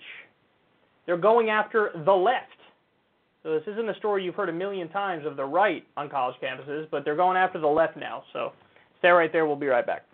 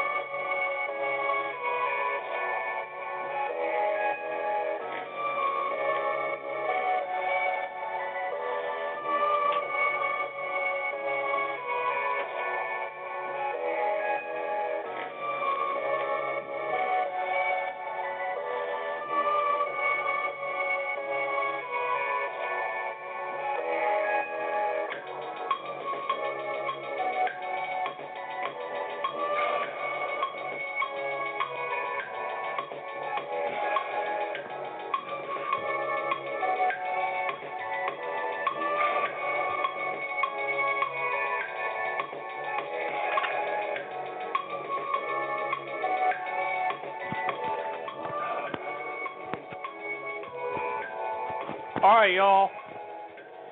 Let's go after Fox Business Network. Stuart Varney back in the news. So Fox Business Network decided to take some shots at the Pope. Interesting. This is over some recent comments that he made about immigration and the wall. Take a look. Saying that those who close borders, quote, will become prisoners of the walls that they build. Liz, Pope's getting political again. Yeah, he's getting political again. And you know what the issue is? It has to be seen in the broader context of what the Pope has been saying about Central America and South America. 20 former presidents of these countries said to the Pope, your message about social harmony in Venezuela and reconciliation in Nicaragua falls flat when you have militarized dictatorships doing systematically killing and imprisoning your own people. So when you see the Pope making statements about a border wall, it has to be taken in the context of how the Pope approaches all of Central America and South America. It's very weak in his response to communism and socialism in the other parts of the world, and he's weak on the border wall as well. Yeah, but he was in Morocco saying this. Right. Thousands of migrants who want to leave North Africa and the Middle East and get into Europe. Right. And Europe is having a real hard time. The point is he's not criticizing the governments that cause these migrant outflows. Right? That's the issue. No, he's not doing that. No, he's not. It's after the fact. He's not fixing the problem at all. Can you imagine Pope John Paul if Pope John Paul had taken this approach to Poland? Yes, it would be very different outcome. That's right. You know, I'm really just amazed at how hacky they are. It's one thing to make an argument against the Pope's position, which is totally fine because they don't agree with the Pope on the issue of immigration.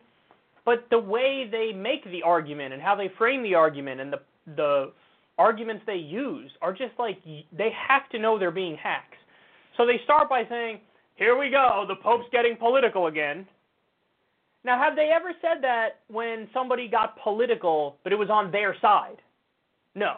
So if the Pope said something that was conservative, they wouldn't do a segment, here we go, the Pope's getting political again. So the argument of like, I'm objecting because you're getting political, that's not an actual objection because you wouldn't make it in a scenario where the Pope said something political on your side. So, I don't know, maybe forego that dumb criticism because it's a non-criticism. And then I like when the guest says, you know, the Pope's lovey-dovey approach to immigration, I mean, all this falls short when you're dealing with dictators. Hey, asshole, the U.S. supports 73% of the world's dictatorships. Notice how these kinds of people, they never, ever criticize the U.S. for their relationship with the Saudi government, for example. Saudi Arabia is currently committing a genocide in Yemen. Saudi Arabia beheads people for witchcraft and sorcery and apostasy. We're talking about a deeply theocratic, authoritarian dictatorship. And the response is not, we must stand up against these dictatorships. They only use that argument when it's an official state baddie. So somebody who's not aligned with the United States. Forget the fact that we back 73% of the world's dictatorships. Let's all focus on Maduro because he's a dictator who's not in our network of dictators. Again, sheer hackery. They don't have a principled stand against dictators. They're just doing the bidding of the deep state, which wants to propagandize against particular dictators who are not beholden to U.S. corporate interests. That's the reality of the situation. And then I like how they say, well, the Pope is not criticizing the governments that are causing the migrant crisis. You know what led to a giant migrant crisis? The war in Iraq. You know what else led to a giant migrant crisis? The war in Syria, which the U.S. and Russia are exacerbating. So we've been responsible for many of these migrant crises. Even in our own hemisphere, you do know that a lot of the people fleeing from very dangerous countries are fleeing because of the mega cartels who are ruining their lives. People live in under constant threat of violence. If I'm not mistaken, Guatemala is actually more dangerous than Iraq was at the height of the Iraq War. So you either join a cartel and maybe die that way, or you don't join the cartel and you die anyway. So extreme crime and violence, and people try to escape to make a life for themselves. And is she going to criticize U.S. drug war policy and say, hey, we should stop waging the drug war because then the mega cartels will lose their power? You could put the cartels out of business if you legalize, tax, and regulate drugs in the U.S. Is that what she's arguing for? No, of course she's not arguing for that. So they're just so hacky. Their arguments are so bad. The Pope is getting political. What do you think? Jesus was not political? Is that what you think? You think Jesus wasn't political? If you read the New Testament, there are countless parts that talk about how you should do good by the sojourner, which is the old school way of saying immigrant. Treat them like your brother. I mean, this is in the Bible. Treat them like your family. And they act like, what, Jesus was apolitical, or Jesus was like a big-time right-wing capitalist who was a war hawk? Are you kidding me? Would Jesus support military intervention in Venezuela, or would he have supported the war in Iraq? I mean, this is hilarious. They ignore the parts of the Bible or of Jesus' message that are left. And Jesus was a commie before communism was a thing in many respects. Most of Jesus' moods in the New Testament are like super hippie. So it's just, they're so selective and nonsensical, and they're really adherents to the ideology of U.S. empire and republicanism, as in the party. Like, that's really what Stuart Varney is and what his guests are here. And it's embarrassing. I mean, the idea that Jesus would turn away some, like, poor child refugee from Syria or Iraq or wherever, or from Guatemala, it's like, no, he obviously wouldn't do that, so why are you pretending like that is the case?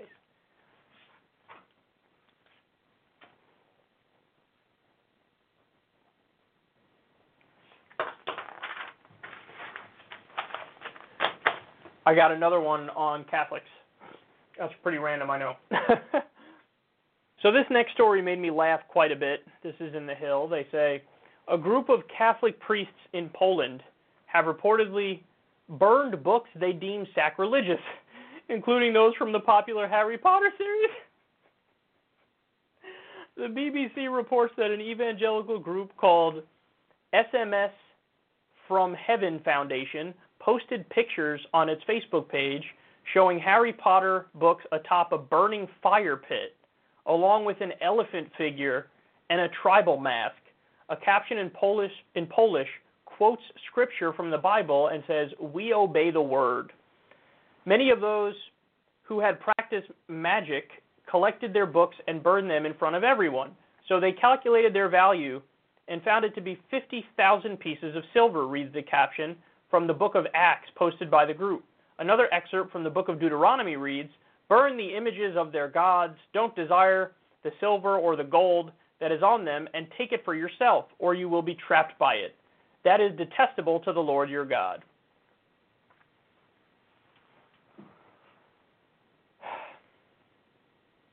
When a religious group starts burning books, in particular works of fiction, you know why they do it, right? And we know this because Pat Robertson has made this abundantly clear, and we've discussed this in the context of his show throughout the course of Secular Talk. They feel threatened. They feel threatened by the existence and the popularity of a book like Harry Potter. And they think that they can't sell their voodoo magic to people if they scratch their voodoo magic itch from the likes of a book like Harry Potter. And I find that so embarrassing because it shows how deeply, deeply insecure these folks are in their beliefs. I mean, if you really thought like your ideology was nailing it, you wouldn't have to burn books from other ideologies, or in this case, not even an ideology. It's just a work of fiction. You know what Pat Robertson did this with? Dungeons and Dragons. He would rail against the game Dungeons and Dragons. He thought it turned people onto witchcraft or whatever. It shows that they have no confidence in their ideology. Or else, again, you wouldn't have to burn works of fiction because you think it's competition to your nonsense. So what I would say is to everybody who's part of this group, do you not understand that this is really embarrassing? And I was raised Catholic, and I know many Catholics, but do you not understand that even they would look at you and be like, you're embarrassing. Like, this is cultish activity, what you're doing here. You know who else burned books historically? Dictatorships. Dictatorships who wanted to, like, cleanse the cultural palate and rebuild it from scratch in the image of what they wanted to portray, which is usually how awesome and wonderful the regime is. This is the equivalent of that, but doing it for an ancient religion and a cult, basically. We're not going to let you indulge in, like, works of fiction that are magical because we want to teach you about Jesus' magic and walking on water and, you know, turning water into wine and all that stuff. I can't, it's hard to fathom people basing their lives on things that in today's day and age we know are obvious myths. I have nothing against people who are religious, but they're just modern religious, secular religious. You know, the idea you ask them and they almost treat their religion like a nationality in a way. Like if somebody asks me, hey, you know, where are you from? Oh, I'm an American. Like I'm an American. I'm a New Yorker and I'm an American. Like that's just a factual description of what is.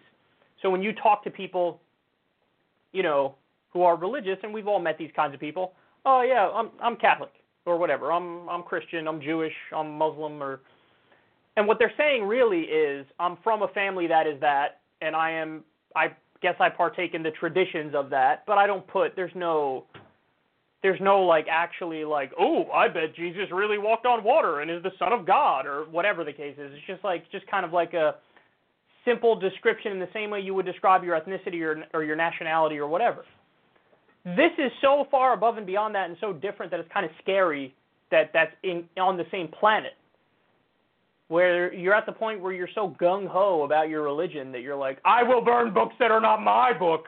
My book is the best book. The wonderful book says I should burn all other books. I'm not weird, and this is totally modern.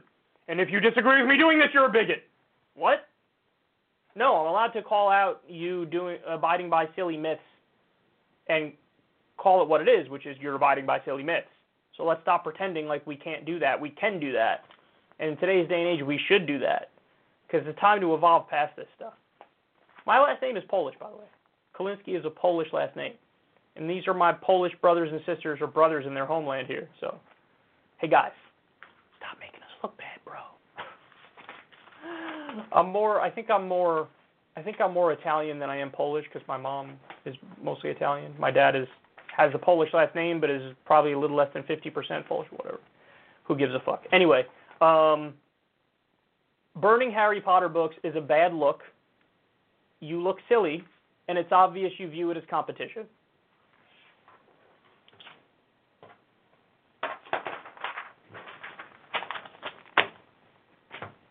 Okay.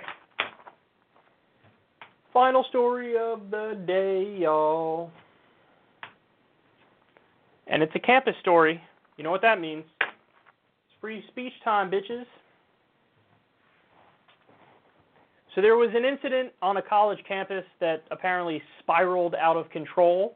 This is in AZ Central, Arizona Central. They say 2 students at the University of Arizona will be charged with misdemeanors after a video showing them protesting a Customs and Border Protection event on campus went viral. UA President Robert Robbins, that is a pretty funny name, announced Friday. The potential charges stem from a Border Patrol presentation to a student club, the Criminal Justice Association, on campus on March 19th.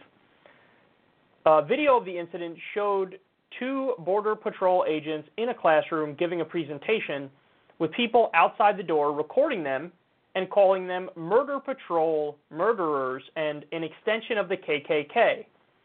After the agents leave the classroom, a group followed them until they left campus, chanting Murder Patrol. Video footage on social media shows. Conservative media and commentators shared the video on social media and blogs as an example of free speech issues on college campuses. In the letter sent to students posted online, Robbins said the protest represented a dramatic departure from our expectations of respectful behavior and support for free speech on this campus. Now, they also go on to say, UA police determined Friday that they, quote, will be charging 2 students involved in the incident with interference with the peaceful conduct of an educational institution, which is a misdemeanor. A Class 1 misdemeanor could result in up to 6 months of jail time, and UA police will also continue to investigate the matter for potential additional criminal violations. Okay, so let's walk through this. There's an event on a college campus where they invited Border Patrol people to give a speech. I guess it's some sort of, I don't know, law enforcement enthusiast group on campus, and they invited them, and these people came and they gave a speech. And there were people who were disrupting it as protesters, calling them murder patrol and an extension of the KKK and whatnot. Okay, so first of all, do I agree that Border Patrol is an extension of the KKK? No. I think that goes a little bit too far. Now, having said that, are there legitimate criticisms of Border Patrol?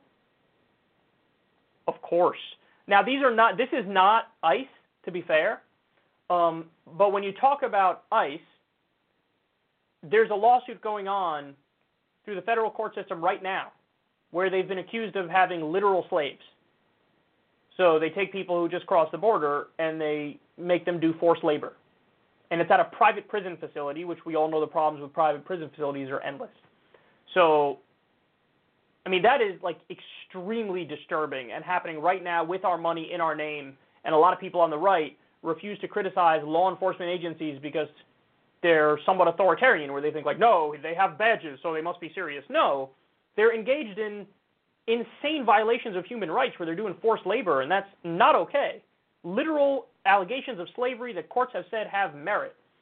So I am going to criticize the shit out of ICE, and I am going to criticize Customs and Border Protection when they fuck up. Now, having said that, Customs and Border Protection is not ICE, and so it is a little different. Now, so there are legitimate criticisms of them, and should these students be allowed to protest these speakers? 100%. 100%. But let's be clear also that if they're protesting to make an argument and say, here's why these guys are bad, that's perfectly cool. If they're protesting to say, we want to censor and deplatform and ban these speakers from Customs and Border Protection, well, no, now you're authoritarian, and you're saying, I don't believe in free speech, and I think they should be censored and deplatformed and shouldn't have any say at all, which is dumb. I don't agree with that. But here's the hilarious twist of irony at the end of this story here. So I'm against the protesters if what they're saying is, we want you off our campus and we don't want anybody from a border patrol to speak or whatever. I'm against that because you have to let people speak. You have to. Again, you want to protest them saying, here's why these guys are terrible, and we're going to explain it, totally cool. And in fact, I support your right to do that. And I would probably agree with some of the criticisms you make. Not the KKK one, that goes way too far. But I would agree with some of the criticisms. But in the hilarious twist of irony at the end here, because up until this point, it is fair to criticize the protesters and say, you guys might be trying to deplatform them and take away their ability to speak, and that's not cool. But as a direct reaction to this, the protesters get now apparently going to be arrested and charged with crimes. So now we come full circle, and now there are literal violations of the free speech of the protesters on college campus, on this college campus. So the left-wing protesters who are against the Border Patrol are having their free speech rights violated. Now, listen, I don't agree with the idea of abolishing the border or Border Patrol. I think we should have a border like all countries have borders, but also have very open-minded, tolerant, left-wing regulations that are reasonable, that aren't insane, where you like put kids in cages and shit like that, okay? But so point is, I don't necessarily agree with the protesters, or at least I don't think I do. But there is now no doubt that their free speech rights are being violated because they have every right in the world to protest the Border Patrol people, and yes, even to be loud and obnoxious and aggressive about it, and even to be wrong about the shit they're saying against the Border Patrol people. They're allowed to say, you're the extension of the KKK. Now, again, I don't think that's true, but they're allowed to say that. They're allowed to call them Murder Patrol. 100% they're allowed to say that. That's free speech. But now, in a weird twist of irony, their free speech rights are being violated, and now we will wait and see. Will conservative commentators who were screaming about how much they love free speech when the Customs and Border Patrol people were giving their talk, they say they love free speech, all these conservatives. Now will they turn around and say, hey, listen, that cuts both ways, dog. That means I don't want anybody getting charged because they protested? Are you kidding me? No. No, release them. No arrest, no criminal record, no jail time, no fine, no nothing. Freedom of speech. I don't agree with them. They said crazy things. I don't like what they said, but they have every right to say it, so let them go. They're not going to say that. So honestly, in a weird way, I think both sides on this issue and in this story are hypocrites. Because the conservatives, no doubt, screamed about, oh my God, you're shutting down the free speech of the Border Patrol people who are coming here to give a talk. How could you? I believe in free speech. And then now that there is a literal violation of free speech because fucking charges are being brought against them for speech. Now that there's charges against the left, they're going to say, oh, I say I love free speech. I meant that when it's our side. Go ahead and charge the protesters because they're bad. But also, keep it real. The left-wing protesters are hypocrites too. Because if the whole point of protesting the Border Patrol people was to say, we're trying to deplatform you and censor you and shut you the fuck up, well, then you're saying, I'm against the free speech of the Border Patrol people. But now that you're literally being charged for protesting and your free speech rights are literally being violated, now you're going to turn around and say, my free speech! How can you give me a criminal record for just protesting? Ah. So now, here comes my smug ass. I come full circle to tell you guys this. Now do you see the value of free speech? Now do you see it? The reality is the Border Patrol people should be allowed to talk, okay? People who come to protest them should be allowed to protest them.